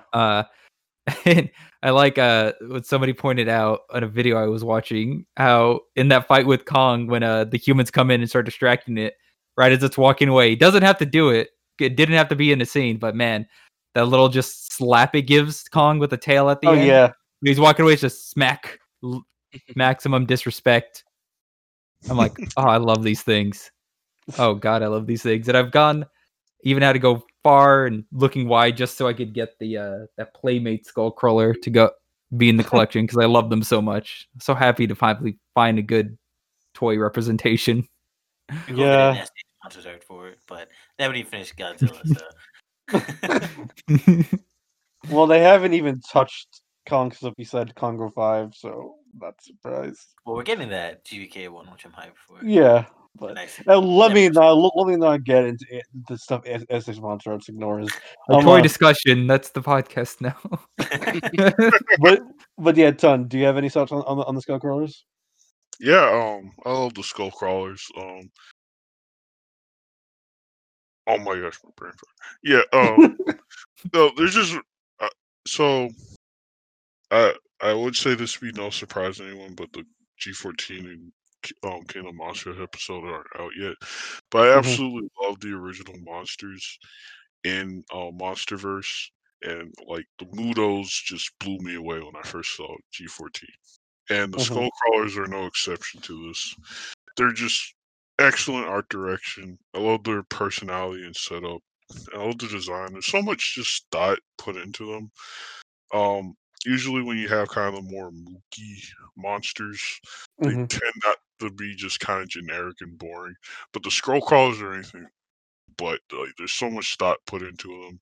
Even though like the Skull Devil isn't that different. Yeah. It's kind of bigger. Yeah. It's very interesting. They're interesting for I won't go into too much detail since we plan to watch this down the line, but they remind me a lot of the Gauss from Gamma. Oh, true. So they're cool. I like them a lot. All right. Well, this Skull Island is very different from the other ones, where there's not really dinosaurs on it. Instead, it's a bunch of different. Oh yeah. Instead, it's a bunch of different animals. So I guess first to start us off with is the Mother Longlegs, which was the giant spider that showed up, and who everybody saw was going to be Kumonga, but was not Kumonga. No, that's the next movie. That's when he killed up. Finally. The really gross, disgusting, nasty spider creature here. Yeah. It's so gross with the bamboo legs and the stomach that like falls out. Yeah. And like crab legs and the shit. It's Yeah. fucking really gross and creepy looking. I hate it, but I love it. In some ways, it kind of reminds me of It's not as big as that, but it sort of reminded me of. You don't really see it much, but in the movie adaptation of The Mist, towards the end of it, you see like that really big thing. I don't know who you're saying. Oh yeah, yeah. Like in the distance, you see that giant like thing walking in the background. It kind of vaguely gave me vibes of that. Yeah, it's definitely as creepy looking. So.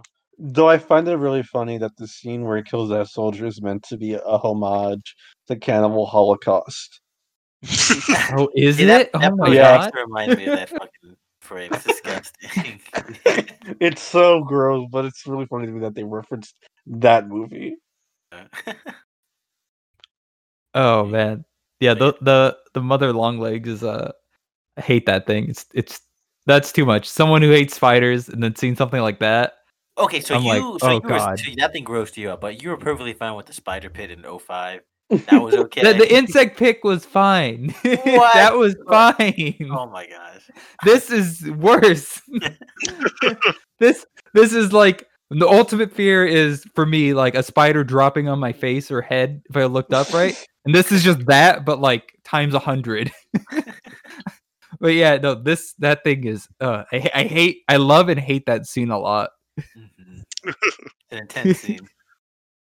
Yeah. Yeah, Mother Longlegs is really creepy. It's a very unique giant spider. Yeah, usually they're kind of they're not exactly new to the movies. You see giant spiders a lot, but I love the unique hunting styles, stabbing people with its legs and the giant tongue thingy. Yeah, the crab arms. This is really menacing for such a short scene. I love how they just Go ahead. Sorry. Oh, I love how they just chop it down like a tree. I know, right? I was going to mention that. And then Packard fucking caps it, which is badass. Just fucking shoots in the head, is like, stay dead. Mm-hmm. But yeah, folks, do you have anything to say about the big spider, or did you go? I forget. I mean, I went because I compared it to the thing. Oh yeah, you did. Forgot. All right. Rob, did you have something to say, or should we move on? Oh, no, sorry. Okay, I just want to be sure. All right, so next up, this one's kind of a minor monster, so I'll get out of the way. It's the big mantis stick insect thing. Tree thingy. Yeah, I the love spore mantis. It always looked more like it looks like a cricket to me. Oh, sure, I can see it. It's oddly cute to me. Yeah, it's cute. Yeah, Like I it, remember, yeah. like it's one of the most peaceful monsters in the movie. It's Honestly, just like kind of honestly, thing there. if you were to cartoonify it, I could 100% see that being a Pokemon. Yeah, same. Like it would 100% be like just a random bug Pokemon in like a random Pokemon game. Like indeed. just make it a little bit cuter. Like it's already kind of cute, but make it like cartoony and anime-fied, and you're good to go. I always feel kind of bad for it that it gets shot. It's obviously fine Yeah. because it walks away, but it didn't do anything wrong. Yeah. Toby Kebbell's character just fucking sat on it. It's like, what are you doing? I know. I mean, like how- to be fair, everything else in the island was ready to kill him, so it was fair True, to assume that true. was going to kill him. So. I do like that thing. Kind of dipped after the Skullcrawler fucking kills me. I wonder if it got away. I think it did, but yeah, Rob, go ahead. Oh, I was just gonna say, pretty much that. Just like I find that thing was it could have been friendly. Could have just woken up and wanted to like hug, that guy. But then he shot him. It's like, you know what? I'm not even telling you about the Skullcrawler. Yes, Right, yeah. He didn't hit him up. Boy, how rude, buddy. Yeah, it's probably Yeah, I bet it. I I bet don't it care. didn't. I bet it didn't even wake up from him sitting on it. It just woke up because of the Skullcrawler, and it was like, "Oh, I'll tell you." Oh, never mind. I'm walking. I am walking away now, very slowly. See, this is the main theme in Kong Skull Island. Like, don't be violent towards nature. Don't be on the island. Exactly. Don't Or go to nature. weird. That's Don't go to nature. Don't go to nature. Exactly. Stay in your house. If you But see yeah, a giant storm, please do not fly through Don't it. fly There's through something it, on the yeah. other side that's bad. But yeah, Tom, do you have any thoughts on the stick bug? It's cute. I like it. It's a very simple, but go ahead. Yeah, it's a very simple creature, just a giant stick bug. But I like how creative it is. The CGI for it's really good. I think I have to post the meme though. But yeah, but are there any other monsters? Yeah, there is. The Gizmo. Oh, well, one second, Crash. Okay, the other monster, well, not really a monster, but more big creature here are the big buffaloes. Oh, you mean the giant? The scare buffalo. Yeah. They're that's cute. They do a good job Yeah, as being it is- the herbivore. Everyone in this movie, including Kong, should be very happy that they do not have the temperament of like Cape Buffalo. They're instead very peaceful. Because if they were that big and they were Cape Buffalo, even Kong would be. The skull crawlers would have been all been dead already. Oh yeah, one thing. There's just like actual ass like deer. Yeah, there is. Yeah, How do they deer and buffalo. survive on this shit? Like, I wonder if there's any giant deer. hostile ass Island. That's the presence of smaller deer means there might be larger deer as well. They're still growing. That's the thing. Yeah. You're right, they're baby deer. They Well, they won't grow for much longer because they all get bombed at the beginning of the movie. Maybe, yeah. That was the Yeah. last deer population. That was all. Oh no. Though I think we see some later on though. It could be wrong though. Yeah, I'm joking. Also, Yeah. there's we never see them, but there's implied giant ants apparently. Crash, stop jumping ahead. That's amazing. We can have a conversation about the giant ants. No, Yeah. not the It's ants. giant. I'm just saying. There's like two more things to bring up monster wise.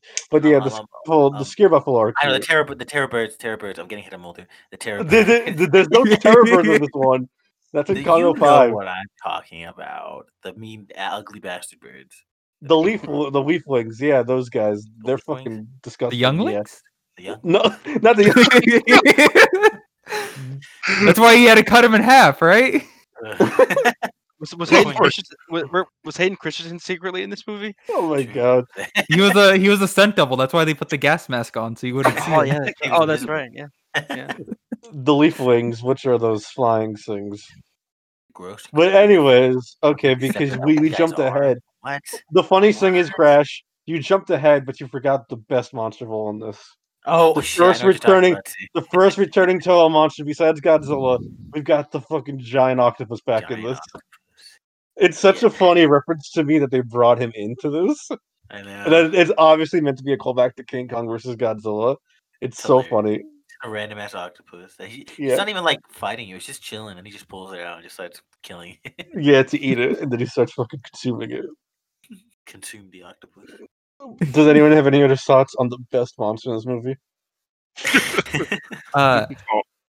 Besides being a reference, I love that. I like the other. I didn't know this until like again when I was just looking up facts about the movie in preparation. But like apparently, like the close-up scene of him when he's eating the octopus like legs and it's going on his face. Apparently, that's supposed to be in reference to a scene in Oldboy when he does the same thing.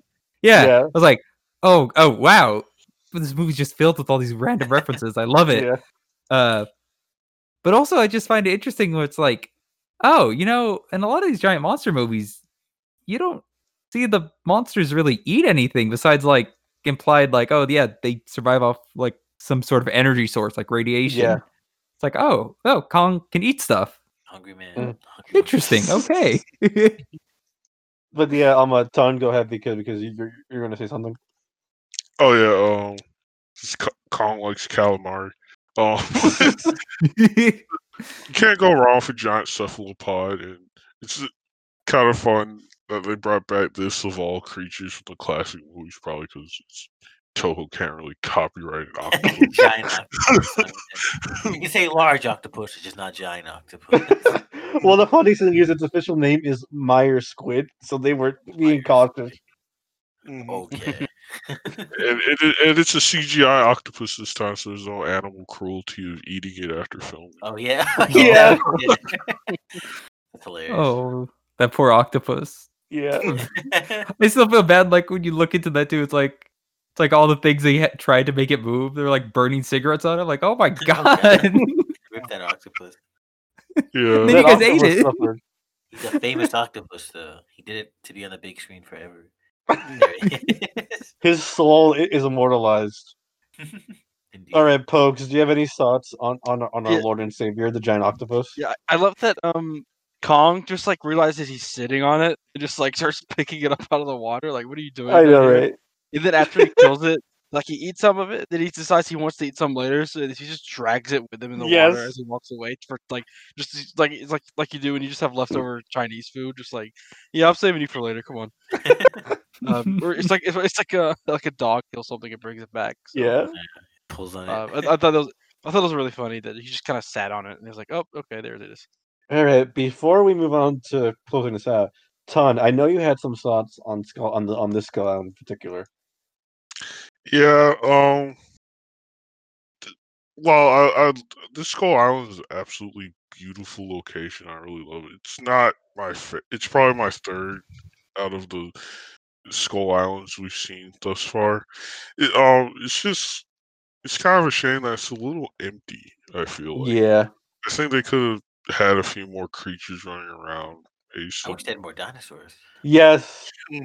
There being no dinosaurs here is still really disappointing to me. I read like an interview where he was like, "Oh, because like Congo 5, and also like Jurassic World." And it's like, what? That's like, I don't know. That seems like a kind of not a really great excuse. Yeah. Like, dinosaurs have been integral to Kong since like the very beginning. That's usually something like all of them kind of get. So, I mean, they have like little cute references in the graveyard, but like, yeah, like, you can have it. This would have been awesome. If he brought back like another fucking man-eating sauropod. Yeah. Like the guys were like, "Oh, look, it's a sauropod. They're friendly." Just fucking like chomped on. Yeah, I feel like there's ways that you could make it unique from Congo 5 without completely getting rid of dinosaurs. I don't know. Yeah. Especially the hints we get of them being like fucking giant, like that giant Triceratops. It's like, I want to see that thing. I know. They can bring back the giant Stegosaurus as well from 33. Yeah. Continue, Tom. No, yeah, I was just gonna agree with Crash. It's kind of a shame to have a Kong movie without dinosaurs. And, like the creatures they do have are all fun, and then there's some concept art ones that were cut that would have been. Oh fun yeah, to see. well, like a tiger. Yeah, the tiger with antlers. So that's probably the one thing that kind of I think the movie could have had a little more, was just more creature variety and dinosaurs. But yeah. All right, so can I say a few more things? Okay, yeah, sure. Go ahead. Okay, Crash. one thing in the graveyard they show Kong's dead parents, right? Yeah, they do. They're about like the same size as him, right? Yeah. Okay, but isn't he supposed to be like a child or like a teenager here? Yeah, Shouldn't I they be mean, much larger? maybe he's been eating his spinach between this movie and GBK. His parents are just really stunted. Or maybe you Yeah. know what? Maybe his parents were teen parents. We don't know that. Oh my, perhaps. So And 16 and pregnant, Skull Island. Skull Island, Skull Island No. edition. And I guess to retire this segment of the Kong Roundtable as well Yes. is about the naming shit. Obviously, they called this Skull Island like 5 million times. It's in Yeah. the title. We know it's there, but they don't call him King Kong, and that's just unfortunate. There's never a King Kong movie where they call him King Kong and also call the island Skull Island at the same time. Yeah. That's so whack to me. They But do say it they say it in a roundabout way. But I know, it's not- yeah. There's Kong. He's king around here. It's like, yeah, okay. I see. and then the post-credit scene, Kong's not the only king around here. Oh, it's really they get around it. It's like, okay, yeah. I know there's legal stuff. That's why, like, because they King wouldn't Kong. they wouldn't call the movie Godzilla vs Kong unless they had to. Because come on, you fucking call the movie Godzilla vs King Kong if you could. Oh But- yeah, like yeah. I know that shit. It's just kind of funny to me how it's happened like this. Yeah. But So message to future King Kong directors: please keep this trend going. Torture Crash for life. every time, never use both at the same time ever. There's gonna be one where they'll be like, "Yes, this is King Kong, and he lives on the island of the skull." Oh my god, the island of Skull. I'd be so blown. Oh my god, you're kidding me. But oh wait, also you forgot more the post credit scene. Yeah, I know. That's coming up. I was waiting to talk about that. Oh. All right, but now's a good time. So yeah, there's a big post-credit scene here that set up King of the Monsters. And honestly, when I saw this movie, it's a good movie, but I was more focused on the post-credit scene than anything else. Same. Wow. Yeah, like when I watched this movie in theaters, like I knew the post credit. I didn't know I knew there was a post credit scene, but I didn't know what it was because I wasn't spoiled on it. But that was that got me more like that gave me a feeling of hypeness that like the rest of the movie didn't get. And I love this movie, but like the ending Yeah. credit scene was just so awesome. It's Godzilla. It was Godzilla. it's just epic, especially because of the ties to Mothra, Dan and King Ghidorah, like that first real confirmation. I think it's probably my favorite post-credit scene of all time, honestly, as nerdy as that is. I just adore It's it. pretty hype. Yeah. And Also, oh wait, no, this oh, is go super ahead. tough. Continue. Sorry, I'll say Oh. when you're done. Ton and Rob, if you want to talk about your experience with the post-credit scene. Yeah. So I saw King of the Monsters before I saw Skull Island, so that's my experience with the post-credit scene. Yeah, exactly. But no, even so yeah, I do King Ghidorah and Mothra, and right now we're gonna be in the next movie. I saw the trailer for it, of course. But no. But even when I go back to it, I still wait until that post-credit scene comes up, just because it's like, oh god, it does just kind of build that hype for King of the Monsters, and just Yeah. ending with Godzilla's roar. It's like, oh man, if I saw that in theaters, I don't think I would have been too hyped for like years until Godzilla vs Kong came out. Yeah, I can understand that completely. And you know what? I'm kind of glad I didn't see it in theaters beforehand, because I would have just been a terrible wreck just every day waiting. Like, okay, when are the next movies? When are Godzilla and Kong fighting? When's King Ghidorah showing up? What's happening? I need it now. But yeah, Ton. Oh yeah, I remember being in the theater and watching this whole movie, being so excited, loving it. And then that post-credit scene plays, and 100% no disrespect to Jordan Wright Roberts here, but I watched that and I was just like, damn, I'm really gonna have to wait a year for King of the Monsters. That had me so pumped for King of the Monsters. The wait for that was painful because was. just how hype that post credit scenes was. Especially like hearing that Godzilla roar at the end. That final mural of Godzilla and King Ghidorah fighting is so good. I love it. And folks, because you want to talk about the soundtrack, go ahead. Oh, yeah. So obviously, this is a film set in the Vietnam era, very Vietnam inspired. So of course, it has a very Vietnam movie soundtrack. And this movie definitely ticks all the boxes. It's got CCR. It's got Black Sabbath. It's got a bunch of other great classic rock songs, and definitely the kind of music I grew up listening to because it was the music my dad introduced me to. So yeah, I honestly I don't remember much of the actual film's like original score. I mostly just think of the the licensed music because I think it just works really well for this movie because it has that Vietnam movie theme.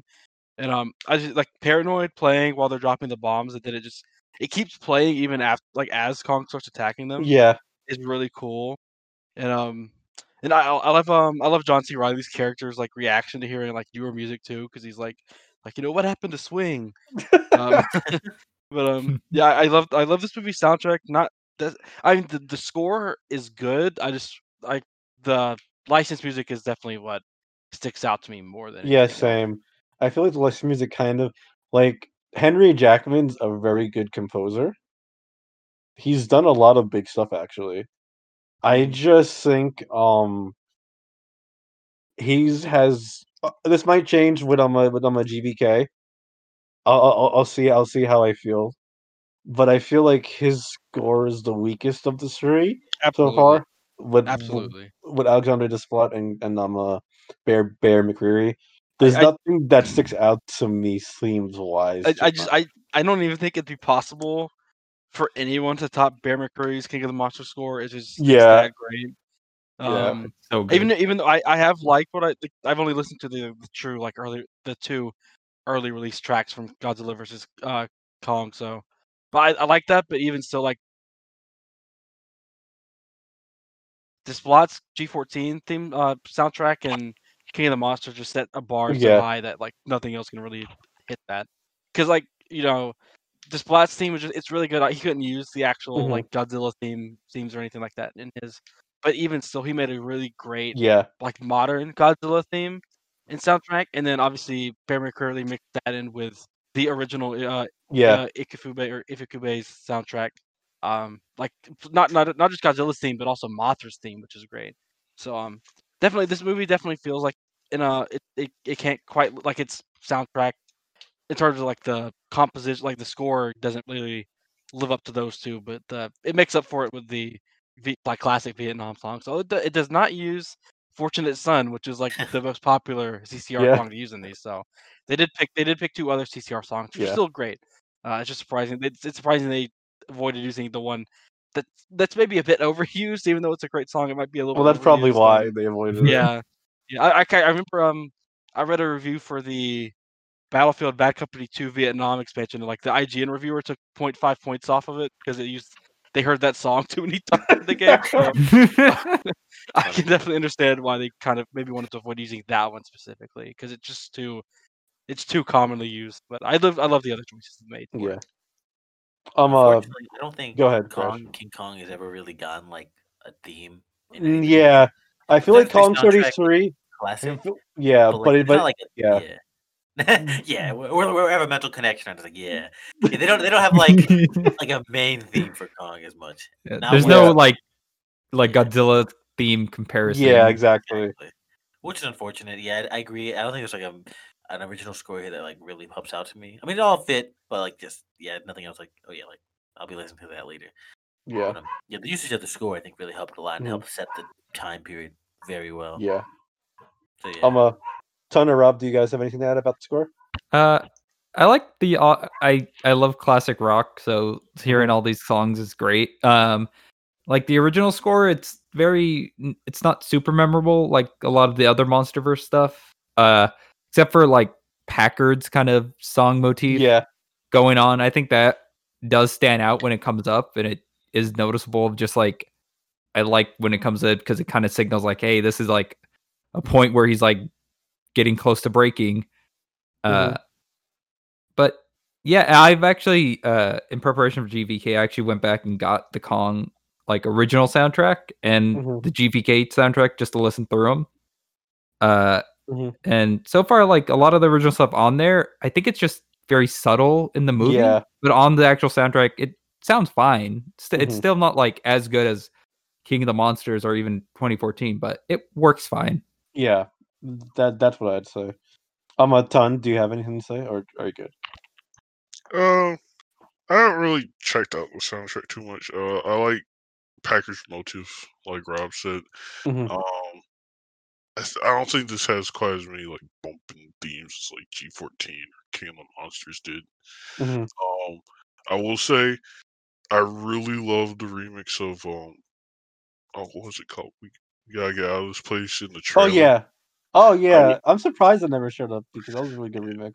Yeah, I wish that had shown up in the movie. But yeah, that's about it. Okay. All right. So before we close out, does anyone have anything else they want to talk about? Yes, one really kind of dank scene to me that was kind of dank, I gotta say. It was Yeah. in the graveyard pit, and it's when Conrad gets the fucking sword and the gas mask. He's just like slicing the fucking leaf wings, and Mhm. it's. I saw that, I was like, this is so dank. Oh my god, That it was, really that was a stood out to me. that was a that was a Battlefield 1 moment right there. I with the mean, gas. come on, Crash. Though. It's so cool. I guess I don't know. That one was just like it's just kind of silly to me, but everything on that scene was cool. So I'm kind of surprised, Crash, that it's last in your MonsterVerse ranking. I was kind of expecting it to be above G2014. Really? Yeah. No, I no, I like I feel like you guys think I disliked 14 a lot more than you think I do. I like I like 14 a good amount. I like all the monsters. I think the MonsterVerse has been very consistent. Of course, with only 3 films, you kind of have to try really hard to fuck up. But like they've done really well, and I like it all so far. I think Kong just has, to me, I feel like the least substance as much. That's fair. I feel like it's kind of. I feel like if it was kind of a shorter movie, and I feel like it kind of went by quick, and like not as much happened. I don't know. That's fair. Not much it stuck with me, but I like it. Yeah. All right. Does anyone else have anything else they want to talk about? This is just kind of random thing. This is more joking. It's just this movie reminds me is that people, you can set your genre movies in cool historical eras. Yes. Please, more films like this. It doesn't always have to be. It doesn't always have to be the future or like the present. It's okay. Yeah, I think you can do a lot with the time periods, like from around. Yeah. It makes it really unique. So I went that direction. Same. Yeah, I really like this film. I think this is like my second favorite MonsterVerse film. Okay. I love just a lot of the things about it. Especially the monsters. I love the action. A good chunk of the characters are pretty good and entertaining. Maybe not as deep as I think other characters like from 2014 or King of the Monsters. But I still think they do a great job in it. And for a 2-hour long film, it does not feel like that at all. Yeah, it feels like really it runs quick. by fast. And I think that's a good sign of like, you enjoy it and you're really engaged with it. And I do hope that after GVK, I know we're having the Skull Island anime Netflix series come at some point, but I do hope Kong will also just get another solo film to just kind of be himself. And if we do get like more reboots of him, that they'll take this as a good step of like, hey, we don't have to do the same thing we've been doing for Kong since 1933. Let's do something different with them. So when are we getting a sci-fi Kong movie remake? Future Kong. Will be King Kong, but instead of Skull Island, it'll be Skull Planet. Oh my god. Skull Galaxy. Like Godzilla Earth, we'll have Kong Earth. Oh, yeah, Though there is one thing I want to bring up real quick before we close out. I find it really funny how in the EU stuff, specifically the novel, they make the Venture and its crew canon. They just got stuck on Scotland and never got off of it, and they presumably all died there. Damn, that's fucked. Rip everybody. I know, right? Damn, I wonder. I guess what happened to Anne? I don't know. Kong didn't care. Kong didn't care this time with her. I guess. Like, damn, this bitch annoying. But yeah, all right. Crash. Do you want to give us your closing thoughts first? Yes. So this is a really refreshing Kong movie. It's a lot of fun. I think you'll get so much enjoyment out of this, especially if you're already invested in the MonsterVerse. For me, I'd say it's my least favorite MonsterVerse, but that doesn't mean it's bad. I like it a decent amount, and I'd easily recommend it, especially if you like Kong and want to see something more unique done with him. Folks. Big Monkey movie, good. It's basically Big Lizard movie's better, but Big Monkey movie's still good. No, Tom? but seriously, Go ahead. it's a really good movie. I enjoyed it a lot. It is my least favorite of the MonsterVerse movies, but considering the two competitors that I have are my third and fourth favorite movies of all time, it's got stiff competition. So I think what it is still really great. Yeah, Tom. I really like Kong Skull Island. It was a nice, fun movie to have in the wait between G14 and Kingdom Monsters. I definitely like both of those over Kong Skull Island, but that's not a knock against Kong Skull Island. I think it's an excellently made film. Highly recommended if you're watching any King Kong movie, especially if you want something a little different from 2005 and 33. This is probably one of the better ones. Well, yeah, I think this is probably my third favorite Kong movie. Yeah. Despite my criticisms. Yeah. Yeah. It's fun. Jordan Von Roberts did a really good job, and I hope please direct Gundam. Yeah. Rob? I'm glad it only took 84 years to finally get racism out of Kong. Finally. But yeah, I think this is it's a really good movie. Again, it's probably like my second, maybe sometimes third favorite MonsterVerse movie. Flip-flops between 14 and this, with KOTM number 1.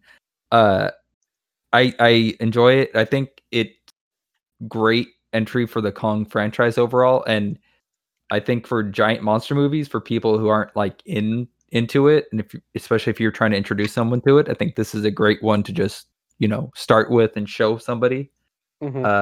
And thankfully, you don't have to have an awkward conversation beforehand about, hey, just to let you know, back in the day, things were a little different. And thankfully, Godzilla vs. Kong, I hopefully won't have to have that same conversation like I do with the original when I show anybody that one. But yeah. Oh, go ahead. Sorry. Oh, sorry. No, that's it. Okay. For me. Yeah, for me, I think Kong Skull Island is a great movie. I don't think it's as good as 2015 or Kingdom Monsters, but that's fine. It's really fun, really well directed. It's some of the best action scenes I think of the MonsterVerse, and it's just a really good way to show that King Kong doesn't just have to be that same story over and over again. And I'd call it the first one that was successful while also breaking out of the mold. And I really appreciate for that. All right. So, Pokes, I think everybody knows where they can find you at this point. If